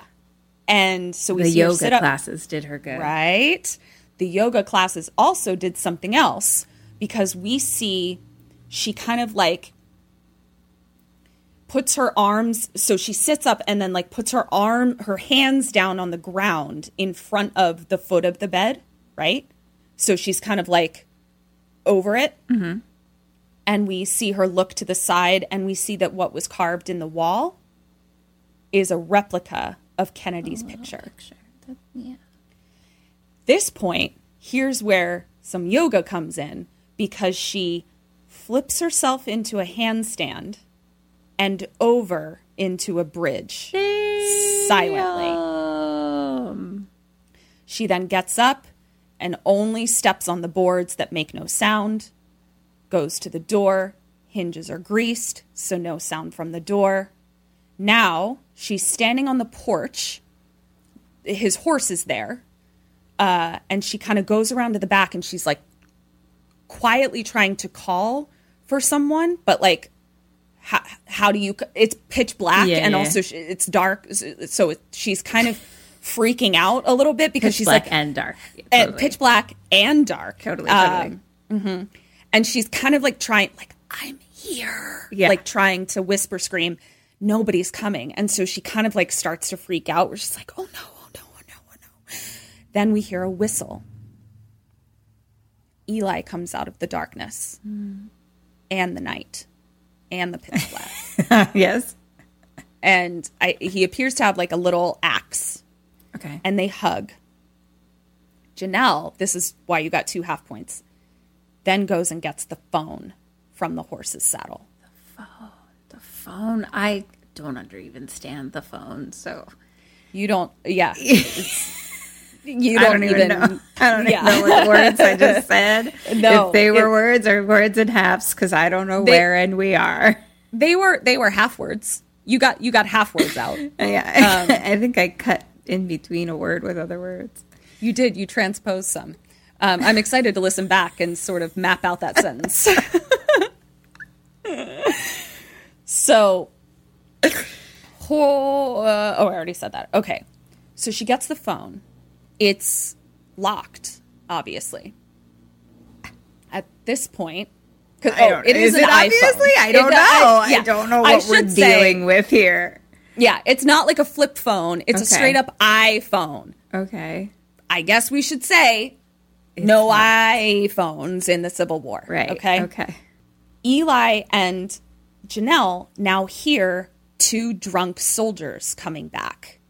And so they run around the side of the building to the cornfield, but they drop the phone. Oh. So they hide, sort of like the cabin like butts up against a cornfield, okay? Mm-hmm. Or cotton field, a field. I don't fucking know. And the drunk soldiers pick up the phone, but like they're wasted and like kind of try to hand it off to the other person. They're like, no, like I know the rules, no cell phones. And so they're kind of like just holding it, but like drunk and holding on to each other. And then they hear something in the field. So they both kind of go into the field like a few feet in, and they're just kind of like standing very still, trying to listen for whatever it was that they heard. And Daniel, who was Julia's fucktard, is standing there listening. And then the other one scares him. And Daniel's like, ah! And he's like, come on, just come in. Like, no one is out here this late. And then Daniel says, look at the moon. Beautiful. I was like, you don't get to look at the moon, asshole. No. The moon is for non-assholes. Yeah. She doesn't want to be looked at by you. You don't deserve the moon. Then other fucking dude says, yeah, well, enjoy, Snowflake. Where have we heard that word before? Certainly not in Civil War time. Unless they were talking about actual snowflakes. So he walks off. Daniel's still standing in the field drunk and decides to take a piss. Question 8. What do you do and what do they do? Who has the cell phone? Daniel. I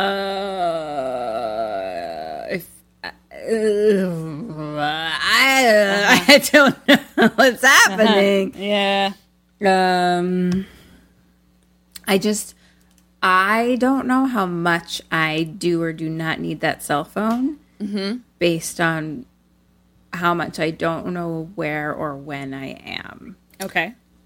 So that's where my struggle is. I feel, hear, and see your struggle, and I am with you. This movie is the struggle bus. If I needed it, I am going to say that in my world, I don't need that cell phone. Okay. And there are many other things that exist in the when and where that I am. Okay. That might not make sense. So I'll use one of those things. That like? It's a magical world. I bet it's a magical world. Okay. I don't know what else. There's planes. There's cell phone. I don't know. There could be anything here. So you're going to okay. Got it. Okay. And what do they do? I just can't decide if they really need it or not, but I'm going to say I think they stay quiet. I think hand in hand we both just stay quiet. 0 points. Arr. Yeah. I love that little roar. It's adorable. It's like an adorable little lion cub that's learning how to roar. And instead of intimidating anyone, they just go, oh. And the lion's like, no, I'm ferocious. Wow. That's what she sounded like. Okay. Eli comes up behind Daniel and hits him in the head with the axe. I forgot I had a fucking axe. God Yeah. fucking damn it. I guess I really needed that cell phone. Okay. I don't Janelle grabs the phone.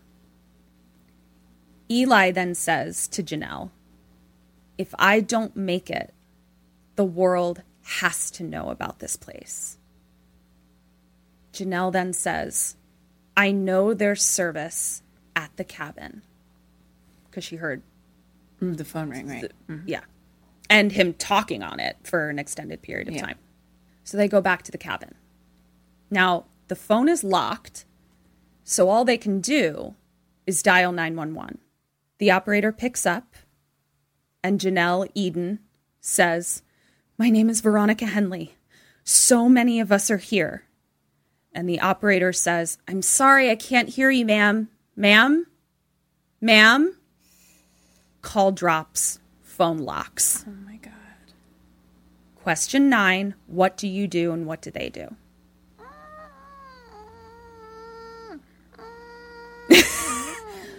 That is like a newborn lion. Like, her first roar was like kind of like a toddler lion that's like starting to feel himself. This was one straight out of the womb. Eyes haven't even opened yet. And it's just kind of making like little squeaking noises. This movie's turning me into a baby lion. It is turning you into a baby lion. Okay, I'm starting to understand some things. Okay.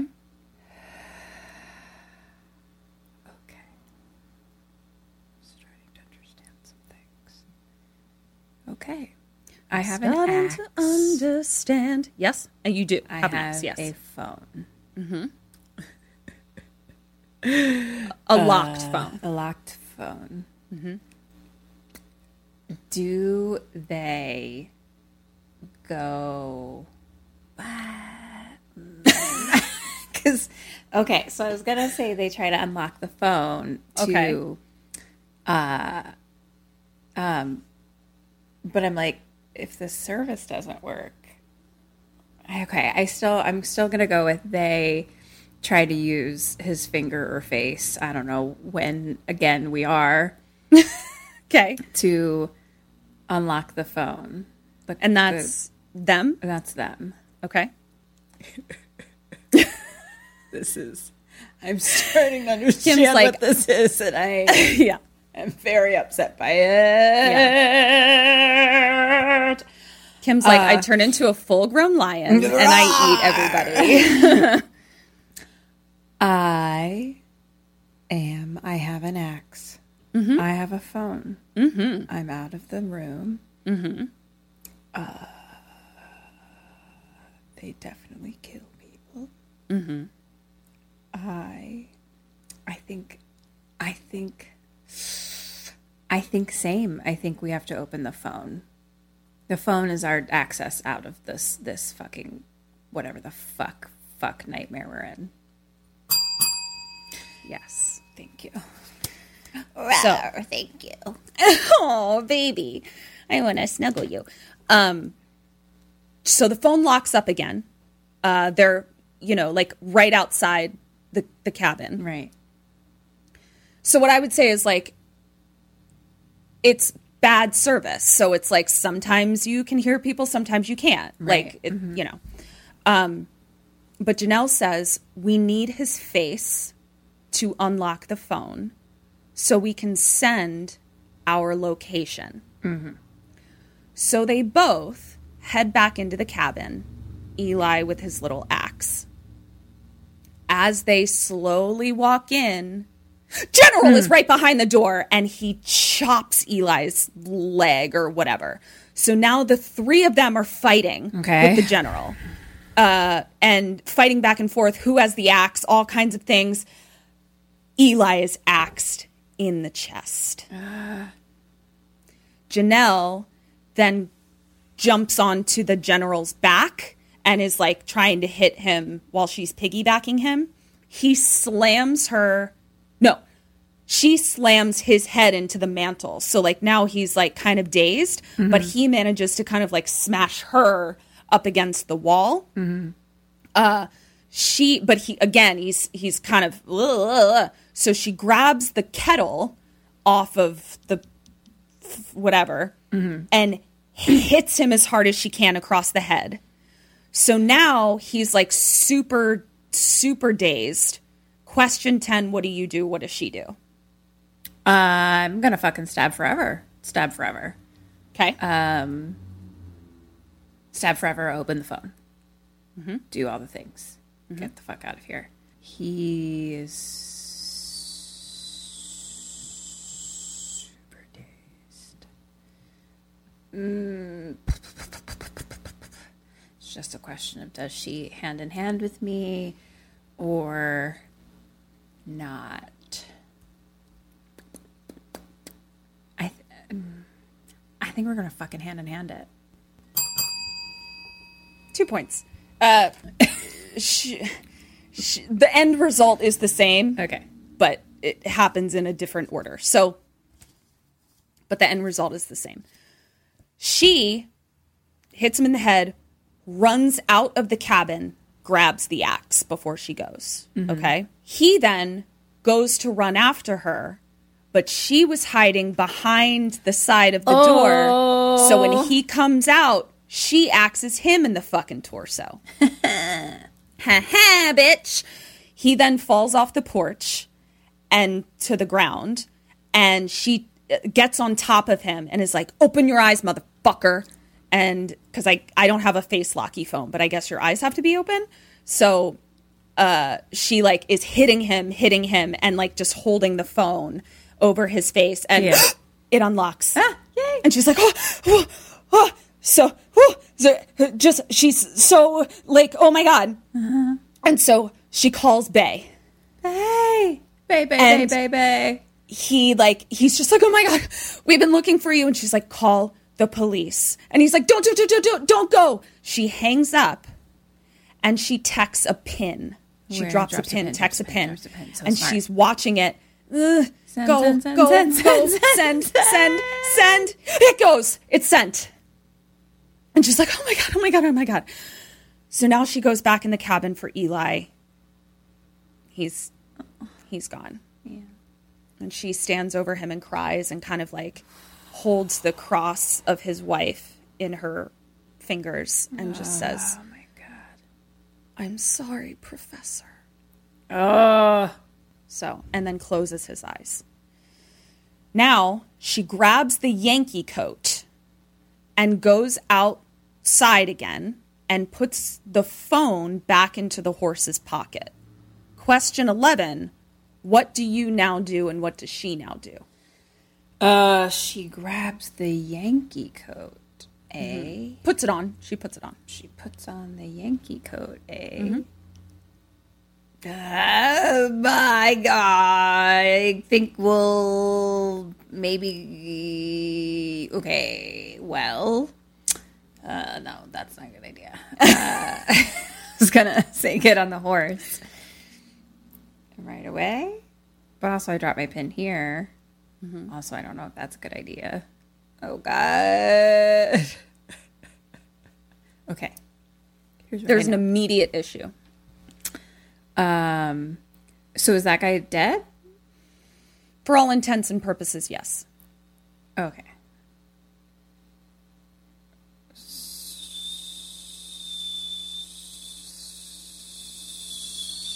So I'm gonna... But there's a body.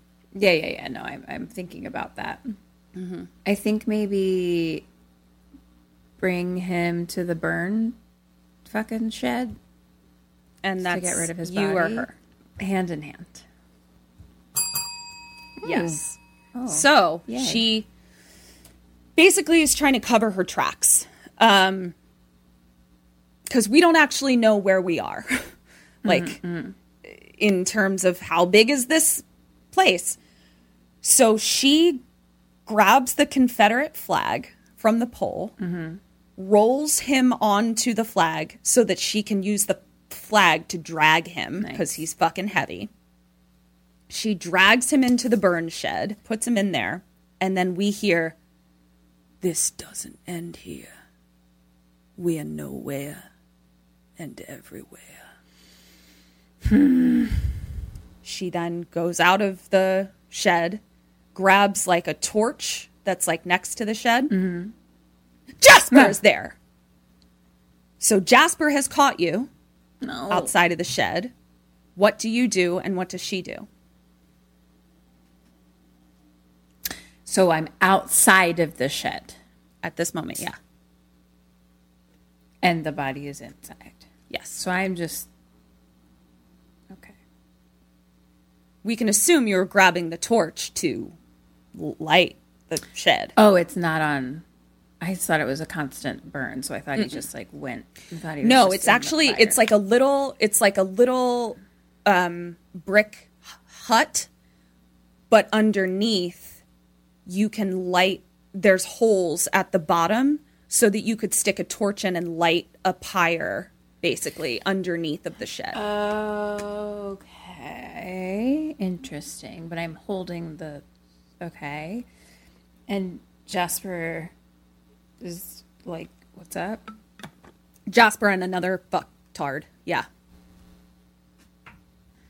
I mean, I want to light them on fire. Oh, do you? Okay. That's what I'm going to do. I do as well. What a coinky dink. That's what I'm going to do. I mean, I have this torch in my hand, and they're in front of my hand. They are in front of your hand. I'm going to put them in it. And even in Civil War times, humans were flammable. True. Just so we're clear. Great. That's Sorry, what was I'll that do. okay? And I can't think of more things, so we'll do it hand in hand. 2 half points. Again, that's the final result, but we've got to do a little finessing. Okay. Are you ready? Yes. And this is where the movie gets fun. So any questions that you're asked from this point forward, you just go hog wild, my love. Okay. You just, end of promising young woman, just fucking do just what you will. Yeah. So Jasper's right there. She's holding the torch, and she immediately goes, "Oh, thank God, the general, he's hurt. He's hurt. He's in the shed." So she leads them to the shed, but drops back. They then see the general in the fucking shed. So they go in, General, and she shuts the door, locks it up. Oh, and now they're going, goodness, screaming at her. And they're like, "Eden, you open the shed, Eden." And she's just lighting it. And then all of a sudden they're going, "Okay, Veronica, we just open the shed, Veronica." Fuck you fucking spineless monster pieces of shit. Burn in fucking hell, you racist pieces of shit. Yeah. So she doesn't, and they burn to pieces. And it's just this beautiful shot of the night sky and the pyre just fucking hearth vibes over the head sort of shit. And she's just holding the torch, walking slow-mo with the full moon behind her. Nice. So now she puts on the jacket again. I don't know where the jacket went, but she puts it on again. She gets on the horse, rides off into the woods. And she's running, galloping on this horse. And we hear gunshots behind her. But these were not Civil War rifles. They were going off a little too quickly. They were not period rifles. Right. She manages to lose one of the horse-backed pieces of shit because her horse jumps over a thing and his horse spooks, throws him, and he's smashed into a tree. Hey. Goodbye. So now there's just one rider left, and it's Jenna Maloney. Uh-oh. So now we come to a clearing, okay? I'm not... suspend your disbelief. It appears that there is a barrier to the woods, okay? Because Jenna Maloney stops and is just kind of like circling her horse around, calling for Janelle, which suggests to me that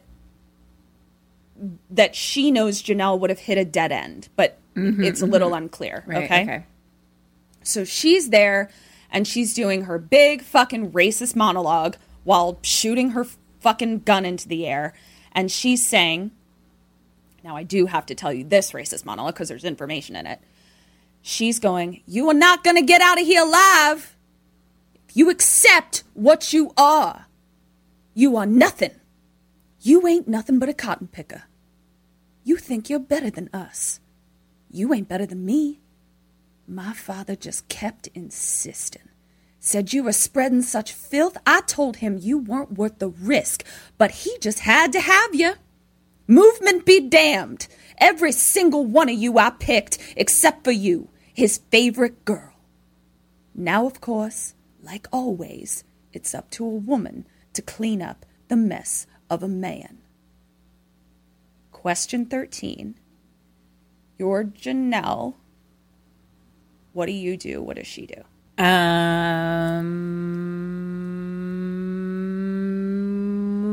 on a horse.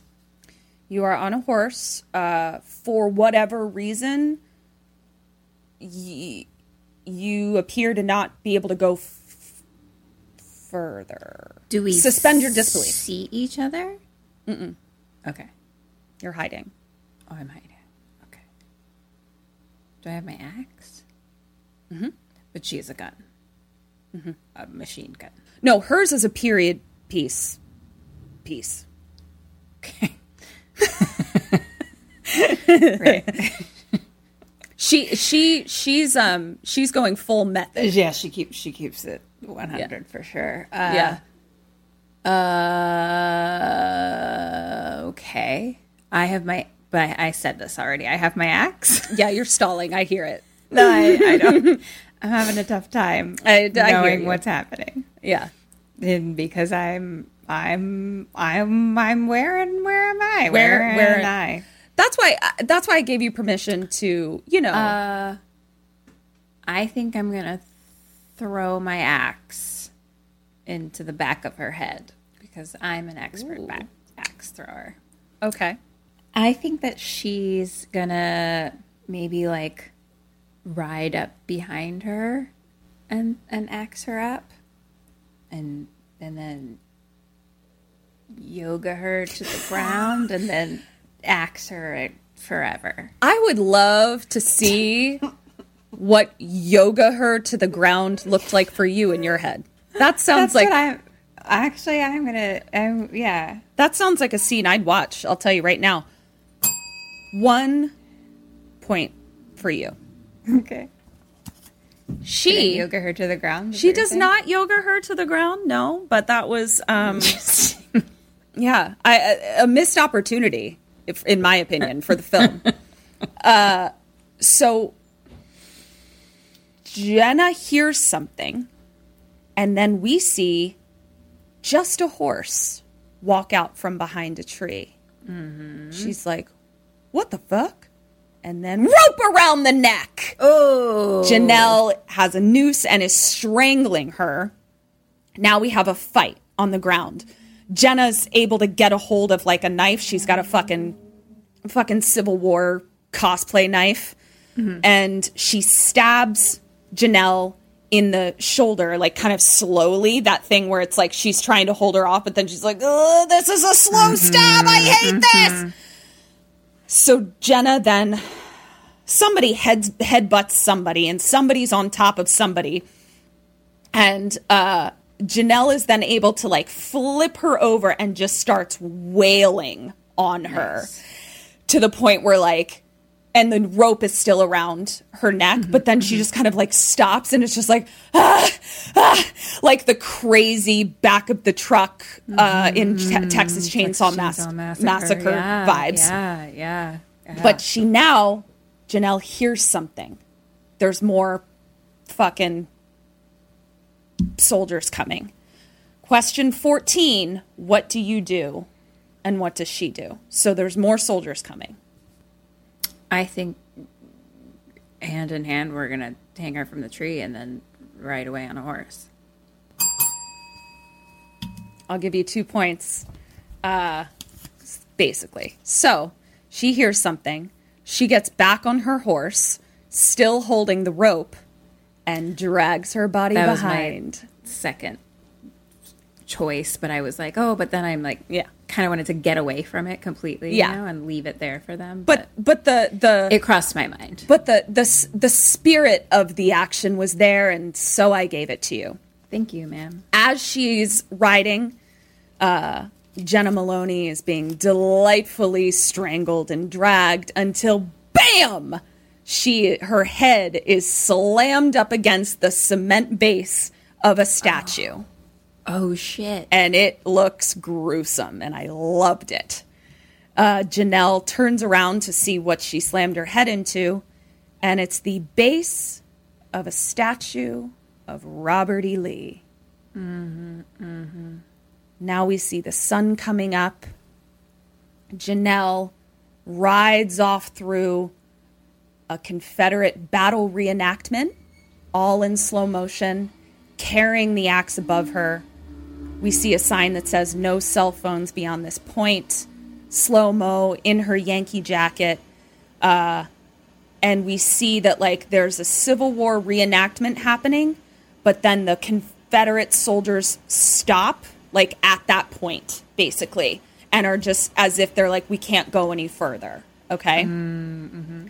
And she makes it to the main road, and it's just normal today people walking around, wondering why this bloodied woman in a Yankee coat is riding around with an axe. But here come the police and the sweet, sweet sound of sirens.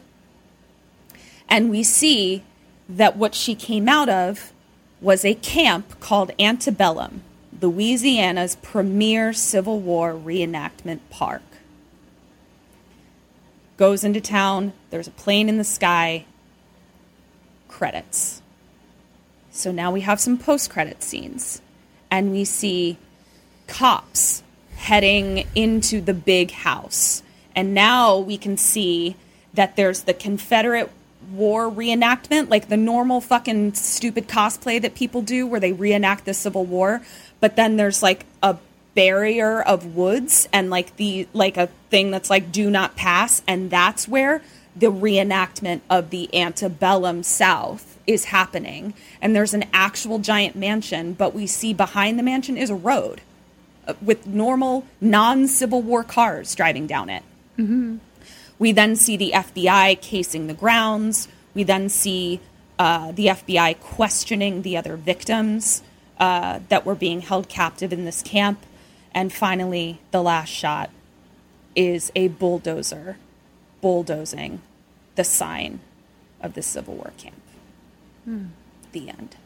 Ooh, fuck. Yeah. Wow. Let me total your points. Good. I feel like I feel like I heard it was bad. Like I was really excited for it, and then I just kind of like, not from anyone specific or anything, like I just feel like it was like all I heard was bad things basically. And I'm like, that was kind of fucking I'll tell you a brilliant. couple. I did not think it was deserving of the really bad press that I also heard, but after I told all your points, I will tell you a couple things that could have been done a little bit better. So hold on one second. Hi, Sammys! So we heard a rumor that you're not signed up for our awesome Patreon yet. What? Where are you getting your BoneCon then? It's cool, it's fine. You can still subscribe. Just hit the link in the show notes or search for us on Patreon. We're right there. We've got all kinds of BoneCon. That's bonus content. We've got mini-sodes, postmortems, and Q&As, all live streamed. Polls, prizes, merch, and just a general smorgasbord of KK Sam. So join us. Or else. Okay. So, for Dead or Alives, you got 2 out of 5.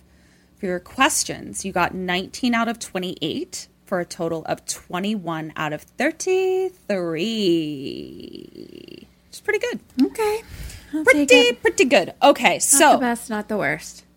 Here were a couple things that may have been the reason that people didn't like it. I didn't think that they were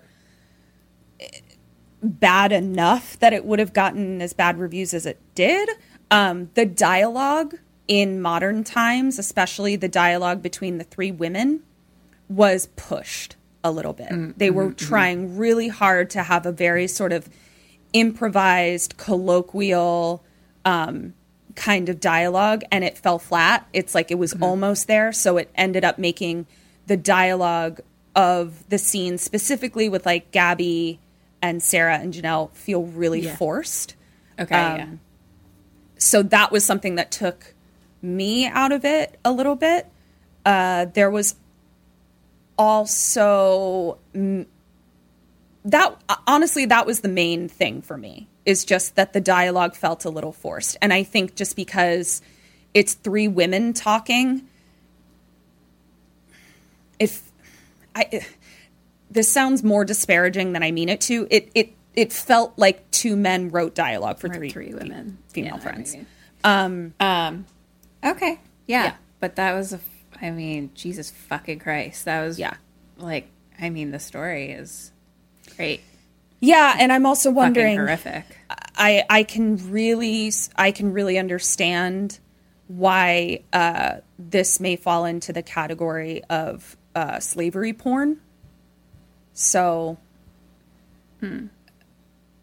I can't fault anyone that feels that way about it, because it was hard to watch. And frankly, like, as I was watching the first 30 minutes of it, and it's just slavery, I was sort of like, I don't know if I can do this movie, because first of all, I didn't know like that there was going to be the time shift, and I was like, I can't ask him what would she do, what do they do? Like, they're fucking slaves. Like, they can't do anything. Like, they have zero agency. So the idea of me having to sort of like generate questions where you would have agency felt disrespectful to me. So I was just really relieved when it was like modern times, and I was like, okay, she has some agency, therefore I can give Kim some agency.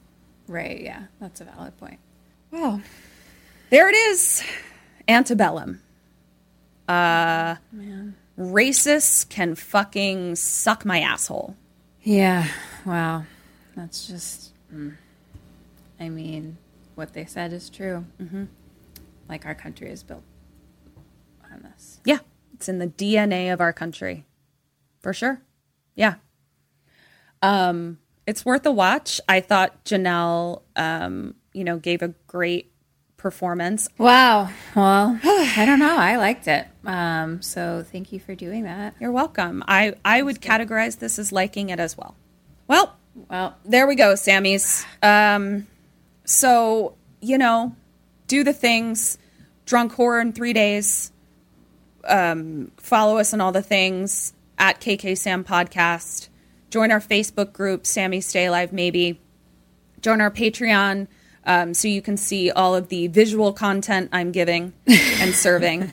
And also listen to our other podcast, Kim and Ket's Survive the Cellar. Yeah, and if you could go ahead, subscribe, rate, and review that one. If you could leave 5 stars for that one, that would be amazing and really help us out, since that one's just getting started, obviously. Yes, it's very important. Thank you. Super, super appreciate it. We love you guys so much. Yeah, this has been Kim and Kat Stay Alive. Maybe. So until next week, stay alive!